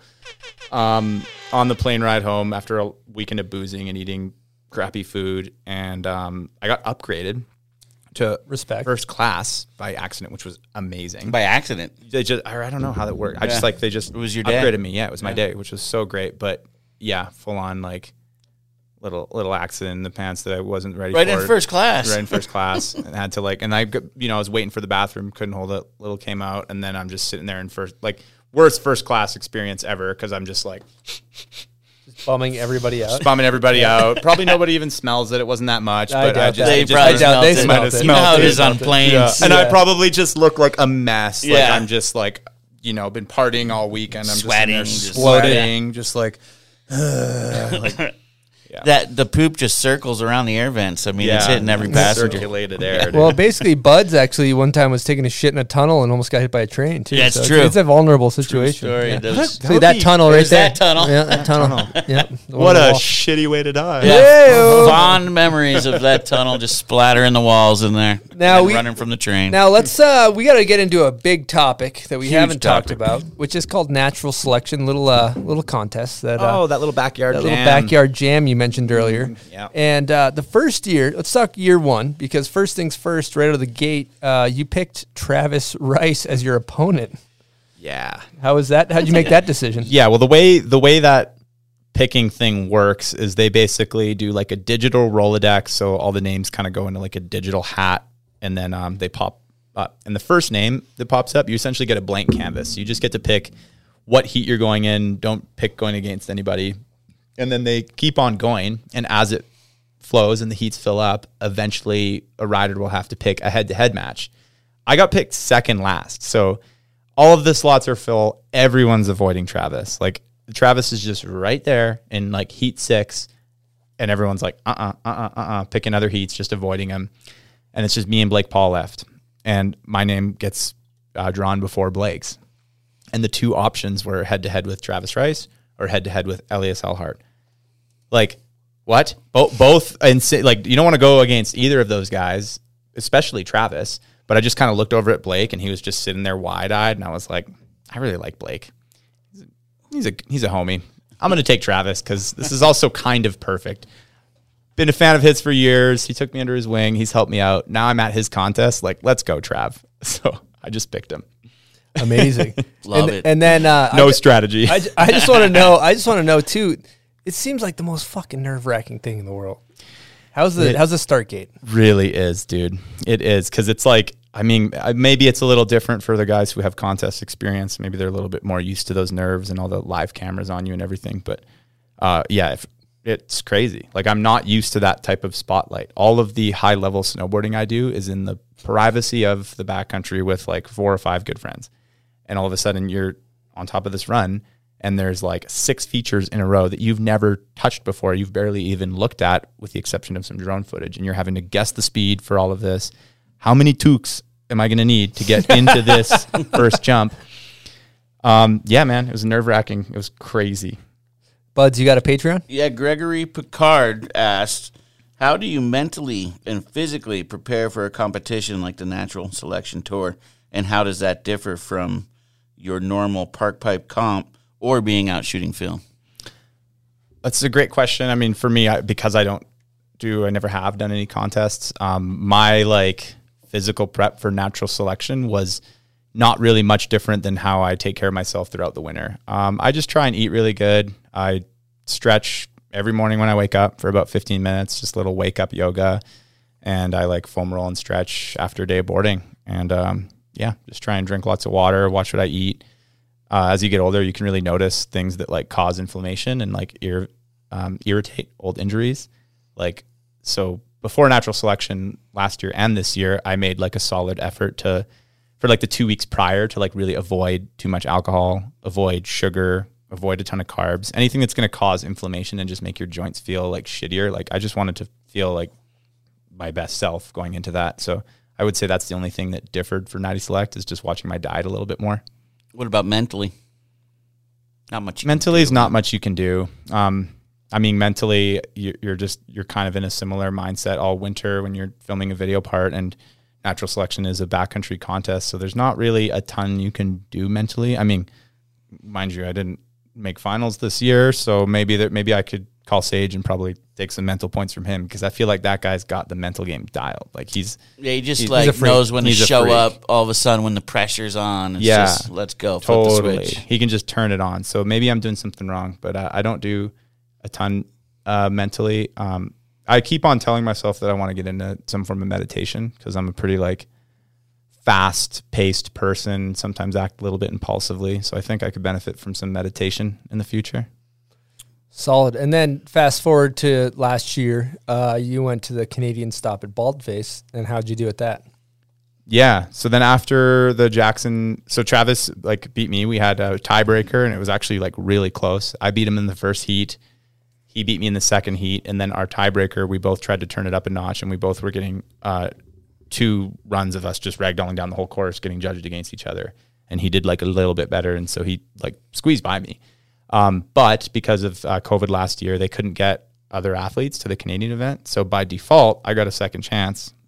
Got to go to the Baldface event. And it was a little different. The lodge was closed for COVID, so they couldn't like have anybody in there. They couldn't have anybody on Scary Cherry. So what we did is we went to Jeff Pensiero, the founder of Baldface's new tenure, Valhalla. And we basically just like ran the contest on like untouched terrain, like no built features, basically just here's a backcountry run that you've never ridden before. Here are photos of it. Here's drone footage. Pick a line, and that's your contest run. And my strategy going into that and seeing how the first one was judged was like get a lot of features into one run. Like even if you do something incredible at the top, if you do nothing else, like that's going to hurt your score. So like enter good and keep tricking down the whole run. It's the backcountry freestyle contest. Like get lots of tricks in. You cab 5 to that step down. Yeah. So on the scout day, I saw from across the valley with my binocs. Pro tip, binoculars are great for scouting. I just saw like a great step down that just looked like it lined up well into these little like fluty snow spines. So I went and set that up, and then I kind of was like looking at the lower portion of my run where I could link it together. And it was cab 5 off the step down, Miller flip on this pillow, then like a long traverse through the trees. Because remember, this isn't a built run; it's just a random face. Go around this other cliff, back 3 under this rock, quick, like front 3 off the toes, off this bump, and then just a laid out backflip at the bottom to finish it off. And then you ended up winning. Yeah. Everybody likes a nice backflip too, right? Dude, backflip's kind of a crowd pleaser. It is. It's funny because it is especially really right like at the one end of like that. Totally. It is one of the easiest tricks, but it is like people love a good back. This guy can do them on skis. So what? Yeah, I know. I've seen that. So what happened when you won? Because I don't remember the like awards or anything like that. So well, that was kind of like the bummer. More low key, right? Yeah, because of COVID, like there was no like there was no trophy, there was no like award ceremony. Like we didn't find out we won until like the judges got to watch all the footage and review it. And basically, I just got like a Zoom call set up, and I thought all of us were going to be on it, and they were going to announce the winner. And when it popped up, it was just Travis Rice, Liam Griffin, one of the founders of Natural Selection, myself, and Robin Van Gyn. And so I was like, right away, I'm like, oh shit, like me and Robin won this. and then they like announced it and told us on a Zoom call, and we're like, you're going, you won a snowmobile, a Polaris snowmobile, and you won the all expenses paid trip to the Tordrillos to go compete in the finals with the rest of the field from Jackson. Damn, did you get a trophy? Skip the rest. I didn't get a trophy. What the? No trophy. No trophy from Baldface. I've got a trophy here. We got a trophy the other day. Now I'm actually a little bit bullshit about the fact that those trophies look sick. I was a little bummed, especially how sick the other trophies are. I think it's just like, dude, they've been firing at all cylinders to make that contest happen, and they're operating at a loss. A big part of a contest or a trophy. Yeah, like I would. I'll take the sled. Maybe the sled's the trophy. It's a Polaris, though, right? No, I'll take the Polaris trophy. is top. I'll take the notch, trophy. top notch snowmobile. That's right what there. Skidoo riders say that haven't tried a Polaris. Yeah, that's what I'm saying. I used to be a Skidoo rider. Do or poo but- is but- really. He went poo. Dude, I would have liked the trophy too, especially because like as a Ski-doo-doo. backcountry like video part guy who doesn't do Yeah. contests, you don't really get a lot of like physical proof of your accomplishments. You don't get a lot of like physical like here this is X something Game medals and exactly stuff like that. You have all this like digital archives and you have like a bunch of free Get this gear guy a and- damn trophy. Yeah, you're huh? not going to be able to go to the Olympics. A big line Olympics event's never going to happen. No, exactly. So like yeah, it would have been sick to have a trophy to be like, oh, I won something. Like I've never won a contest in my life. But so you advanced to the last round of this year then? No, Okay. that'd be sick. No, winning it last year solidified my spot on tour this year. Oh, got you. But I'm off tour now because I didn't make final because Okay. Jared beat me. Big Air Jared took me That's right, down. finals I is heard like you have next a. week or I heard something. you have a great story about your road to Natty Select this year. Oh my gosh, yeah, dude. Okay, so have you guys had COVID yet? Yes. Like everyone's have it. I was a bit of a late bloomer with bloomer COVID. with COVID, but I like just thought I wasn't gonna get it. I was like, oh, man, it's crazy. Like 2 years in, still haven't got this shit. Start getting close to Natty Select this year, Jackson, and my girlfriend starts getting sick, and I'm thinking nothing of it, but she's stressing, and she's like, I gotta go get some rapid antigen tests. Like I'm freaking out. What if I have COVID? And I'm just like laughing at her, like, okay, babe. Anyways, I hear her just like go, oh no, in the bathroom upstairs, and she's like, I just hear her like deflate and like fall to the floor, and I'm like, hey babe, and she's like, get out, I'm positive. All of a sudden she was extra sick. Totally, yeah. And she's like, she got the little 2 lines on the plastic thing, and she's like, literally like, get out of our room. But at this point, I'm like, it's not how viruses work. Like You've already I already have it. I already have whatever you have. I'm just, it hasn't showed up yet. But she made me quarantine from her because I had to go to natural selection in like 8 or 9 days from there. Anyways, we had another rapid antigen kicking around. I waited till that evening, took it, obviously negative, didn't feel any symptoms. But then I wake up the next morning and I started feeling symptoms. Took another one, still negative. And I was like, oh, like maybe I'm going to be fine. Sure enough, day 3, get another antigen test. There's the 2 lines. I'm positive. Like, okay, positive. How far out am I? And it was like 6 or 7 days, 6 days, I think, away from depart for Natty Select. Luckily, the CDC had like just changed the rules where it's like 5 days after and you're like not contagious anymore. So they say. So I was like, okay, I'm technically still good, but this is probably going to be a bit of a stressful experience. So I was like pretty sick for 2 days. Like I'd say 48 hours. I definitely like felt like I had a gnarly flu, and then it cleared up quickly after that. And I was just like congested. Like I was congested for like a full week after that. Travel day pops up. I show up at the airport for my flight. Still, you have to test in Vancouver to like even get on a plane. I'm still testing positive. So I'm like, I'm not going to be able to get on this plane. Like I can't, they're not even going to let me in this airport. So I call Liam from Natural Selection. I'm like, dude, I don't know what to do. Like I'd already told him and T-Bird a couple days before the whole situation. Like I let him know when I got COVID, when my first positive test was. And they were like, yeah, well, the new rules is like, you're fine. Like you're going to be negative. Don't worry. I'm like, guys, I'm still positive. I can't come. Like I'm freaking out. And Liam was like, you are like legally free to travel. He's like, that's just YVR's, like Vancouver Airport specific rules. He's like, get in a car, cross the border, and go get on a plane in Bellingham.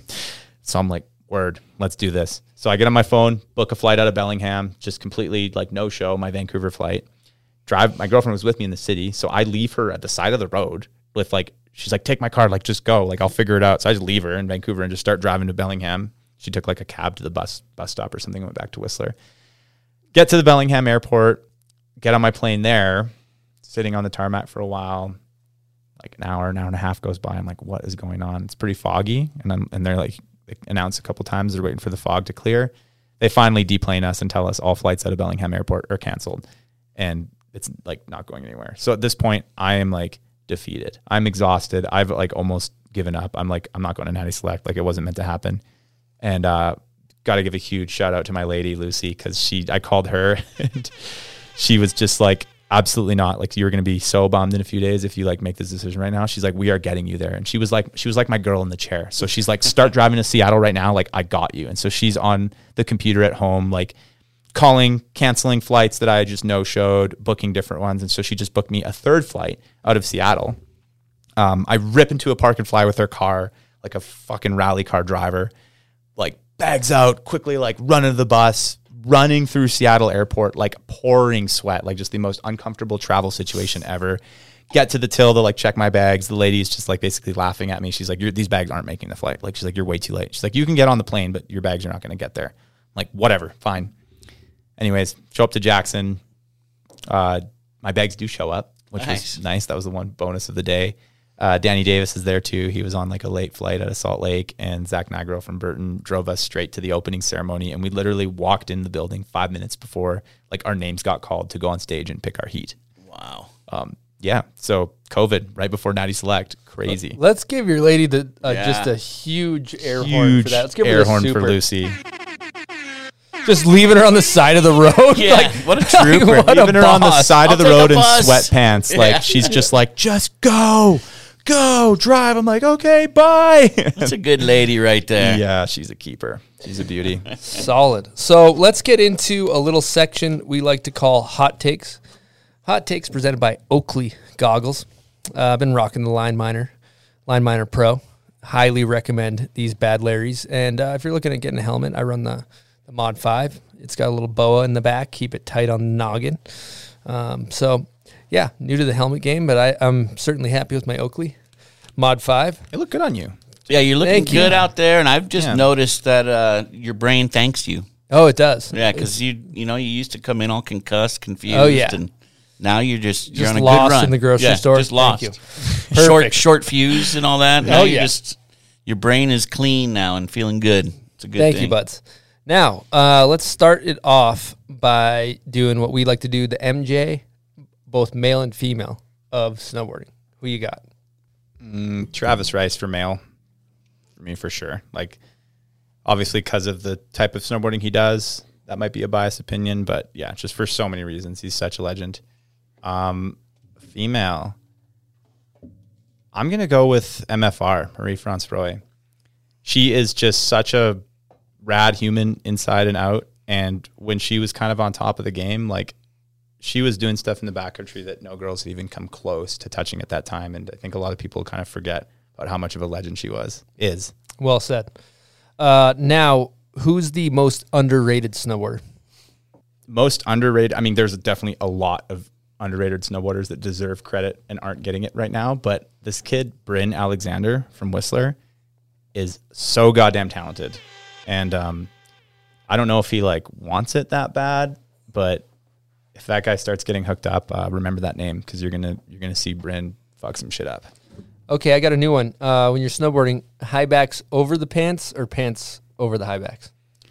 High backs over the pants, just because I wear XL pants and I don't want those pants dragging. But I am old enough now that I used to snowboard with my pants over the high backs because that's what the pros did. Thought it was cool. But high backs over is way more practical. Okay, Ski-Doo or Polaris? Polaris. I was Actually, just, the wrong answer, but okay. I like giving wrong answers though. Polaris, because I used to be a Ski-Doo guy. Canadian company, was a diehard Ski-Doo guy, but when I started kind of getting hooked up with Polaris sleds, dude, their handling is just awesome. And like when it comes to like breaking trail through tight trees, can't touch Polaris. Might be wrong answer for Chris, but you know. I think it's a great answer. But Chris, sleds in Utah, a lot of open spaces, really easy sledding here.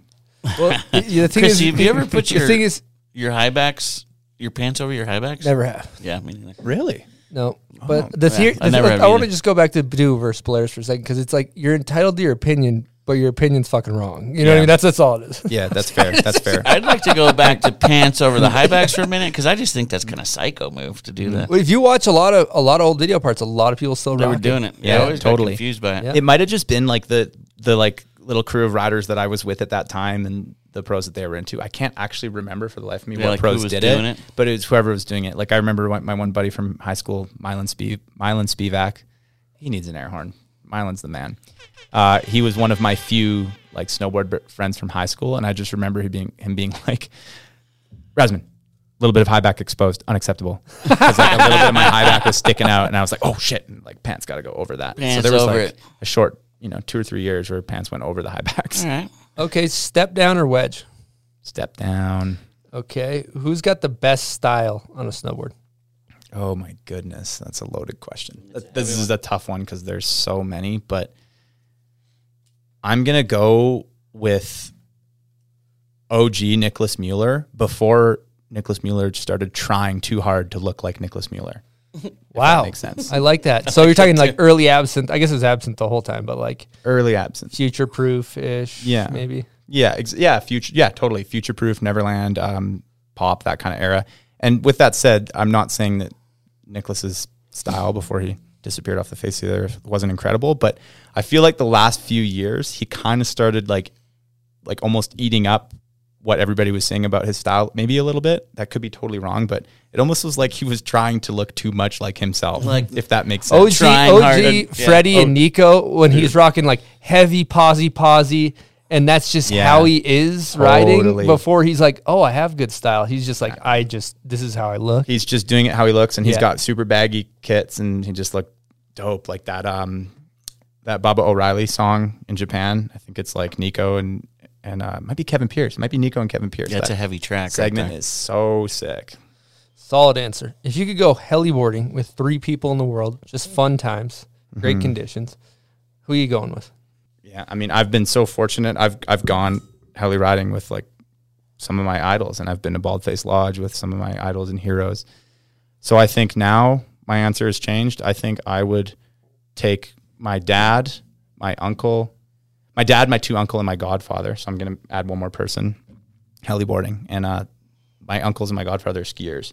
But those 4 people are fully responsible for like me loving the mountains and getting me out there a lot when I was a kid. And I would love to like share what I get to do today with them.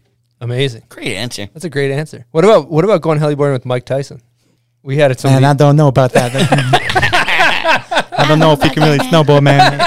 That was we actually had Young Dolly on the show, and we answer. asked him who he'd go with, and he said Mike Tyson. Mike Tyson would be kind of sick. Like, I would love to go heliboarding with Mike Tyson. I feel like he'd be a lot of fun. Be laughing all day. Iron Mike Tyson in the heli. Yeah. And then I guess the last one we're gonna hit is worst trend. What do you got? Worst trend in snowboarding is, and it's not any specific people or groups or brands. It's kind of just like a mindset that sometimes picks up and carries momentum, is screaming and virtue signaling the inclusive card, but then actually not being inclusive and being really judgy and being cliquey. I think that's like the worst thing in snowboarding. Well said. I like that. I like that too. That is a What solid about answer. popping like Will Ferrell in the heli with you? That would go. Okay, yeah, that'd be sick. That Him would and be John C. Reilly, like Will Ferrell and John C. Reilly. Oh my God. And that And was that's in it. heli together. That's it. And like you don't even care that your day is so slow and not about good. They don't boarding. even have to get out of the heli. Totally, they're just in there when you hop in, cracking jokes. That'd be sick. New answer. Sorry, Uncle and Dad, you guys are out. These 2 are in. That's sick. They never get out of the heli. Yeah, They just ride the whole time. They're just in there. They're just in there warm. getting tuned. They're just in there cracking beers while you're riding. All right, this is a good time to get into another guest question from the one and only Jody Wachniak. Here we go. Oh, amazing. What's good, homies? Jody here from the Airtime Podcast. Big fan of the Bomb Hole, and I'm very excited to hear this episode. All right, my question for you, Chris, is you grew up surfing in Hawaii, and until recently, that was totally your shit. And then foiling came around, and now that's your shit. But let's be honest here. Why do you love foiling so much? And if you had to pick one, foiling or surfing, which one you picking? All right, peace. It's a great question. Thank you, Jody. Let's give an air horn. Give Jody Wachniak an air horn. Sorry for all the shots fired. You know I love you. You know it's all in good fun, man. Gotta be careful. He's got a podcast, and he can come back at you easy. Yeah, dude. Once a week. And he will. Actually, no, he's too nice to do that. Yeah. But yeah, obviously, like I've mentioned a couple times on the podcast, I love the ocean. I grew up going to Hawaii. Even when we were at home, I grew up going to like Washington to surf and Vancouver Island. Like I love surfing. I love being in the water. And when like this thing called hydrofoiling came into play and I finally like tried it and gave it a chance, I realized that it was a way to experience the ocean in a really positive way despite all conditions. Now, when you get decent at surfing, you kind of get to a point where it can be frustrating a lot of times. It's frustrating when you're learning, but it can be really frustrating when you're good enough to like want to shred a wave, because you're just often barely scratching the edge. Like the waves are kind of crap, or it's kind of crowded. And especially when you live in the mountains like me and I have to like travel somewhere or drive somewhere far to go surfing, you get there and you're just like, it's just like almost sick. And there's people everywhere. Foiling, the reason I like it so much is it lets you enjoy any body of water in any type of conditions. The hydrofoil catches like all this energy below the surface of the water, all this groundswell that you don't see and that is unrideable by a surfboard, and you can just like cruise all over the place. So all of a sudden, like a shin high wave feels like a 10-foot wave, and yeah, it literally feels like a hoverboard. I would encourage anyone to try it. So that's how that works. Explain what it is exactly, because a lot of people don't know what hydrofoiling is. So basically, it's like a carbon fiber mast that comes out of the bottom of a surfboard, and then the hydrofoil is literally airplane technology. It looks like a little glider airplane. The front wing creates lift, the fuselage for like balance and stability, and then the tail wing more stability. And hydrodynamics work the same way as aerodynamics. Water's just denser. So when that thing moves through the water, the front wing creates lift and it pushes the board out of the water. And instead of riding the surfboard, you're riding this little mini water airplane. And that there is so much like energy in an ocean that goes unridden, like all of this groundswell and all of these currents moving all over the place. And so you can like tap into that with the hydrofoil, and you're just hoverboarding around on what to other people looks like flat water, but there's actually a lot of energy there, and you're just like, feels like flying. It's crazy. So you're just like pumping like with your front foot, and just it seems like a workout. It totally is. And that's so the pumping is kind of just like an added thing that you can do with it that makes it fun, because you can like link waves together without getting off your board and paddling. The pumping is a thing that you can or can't do. You don't have to do it. But when you're going against the waves and against the current, you got to pump to keep that thing going. So you can kind of push the board down. The foil kind of pushes against the water and wants to like bounce back up at you. And you keep on doing that. It's like little jump squats, and you can just keep that thing going forever in flat water. But then once you turn around and you see like some groundswell coming, now you can pump like way past where the normal surf lineup is. Like you can pump like 200 meters past all the surfers sitting on longboards, and you'll see a little bump in the water coming. You turn around and you'll feel that foil lock into the groundswell, and then you're just chilling, no pumping, and you're just carving turns on this unbroken wave for like a kilometer. How do you get up on one of those? That's what I'm wondering. Yeah. If you're in the waves, you paddle it just like a normal surfboard. And then all of a sudden, zoing? Yeah, and you paddle it, and you like, it wants to lift. It wants to like push you out of the water. So you paddle it like a normal surfboard, and you push really hard down on the front of the board to keep the thing from lifting. You pop up, and once you're on your feet, you allow it to lift. And yeah, like another thing with these things is people are like, they're dangerous and they look kooky. And it's like, so what if they like look a little kooky to you? Because yeah, surfing 100% looks Yeah, that's what I was wondering. How do the surfers in the lineup feel about you out there? Any surfer that tries it is all in. Any surfer that hasn't tried it or has been like defeated by it is all hate. Yeah. But the other thing about it is like on a foil, you don't want to be anywhere near the waves that the surfers like. Like a foil is like super sketchy on like a good surf wave. Yeah, you like don't want a big pitchy 6-foot wave. Yeah, you don't want like a steep, punchy, pitchy wave. Ripple. You want a little fart ripple. Fart ripple. And even if it's like bigger, but it's mushy, that's sick for foiling too. Yeah. So, you know, the beauty of foiling is you can be away from the crowds. Foilers that are idiots are ones that go and paddle out in the lineup and get in surfers' ways. Inclusivity goes right out the window with hydrofoils. Yeah, exactly. Well, with surfing as well. There's a lot. There's like a lot of hate on it right now, but yeah, the hate all comes from people who haven't like tried it. I want to talk to the whoever started foiling. The name itself could use a little work. Yeah, hydrofoiling. It's just not that. It's not that catchy. It's not catchy. It doesn't sound very cool. Like I'm going to go surfing. You're like, oh, that sounds cool. Yeah, totally. Like you think they could? I Hydrofoiling. agree. You think they could have thought of a name like just a little bit more like. Yeah, it just sounds a little dope. You got any better names? No, but I'm gonna maybe work flex on my that. brain muscle on You that guys should one. look for a name change in that. Yeah, get a little Get a international little name marketing change. tune-up going on that And thing. to answer Jody's second part of the question, if I had two options, if there was a wave beside a mushy wave over here that is like a foil playground and little bumps all over the place, or like a shoulder high like barreling wave, 100% every day I would choose surfing.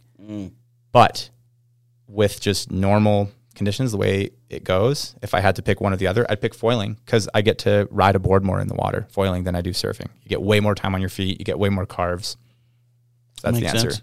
Maybe there'll be a WST for foiling. That would be tight. And you That'd be could crazy. join it. And, Well, this pro marketed foiler, dude, multi-sport athlete.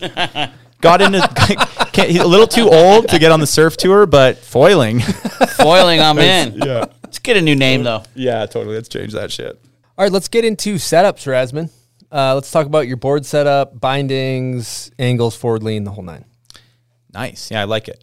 So that is my most current pro model with Lib Technologies, the LibTech Rasman.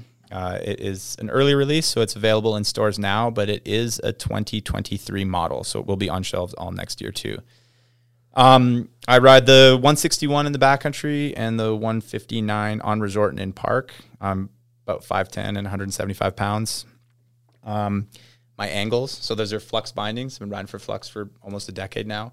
Love them. That's the Flux XF, and it's essentially just like a simple, solid binding, pretty stiff base plate, but nice and flexy high back, so you can still like tweak and not sacrifice style in your grabs. Front foot positive 15, back foot negative 3, 22.5 inches wide. Solid setup now. Tuning, edges, leave them. You know what's really funny about that is just from historical habit of seeing like Matt Beardmore do it, seeing Travis Rice do it before. I would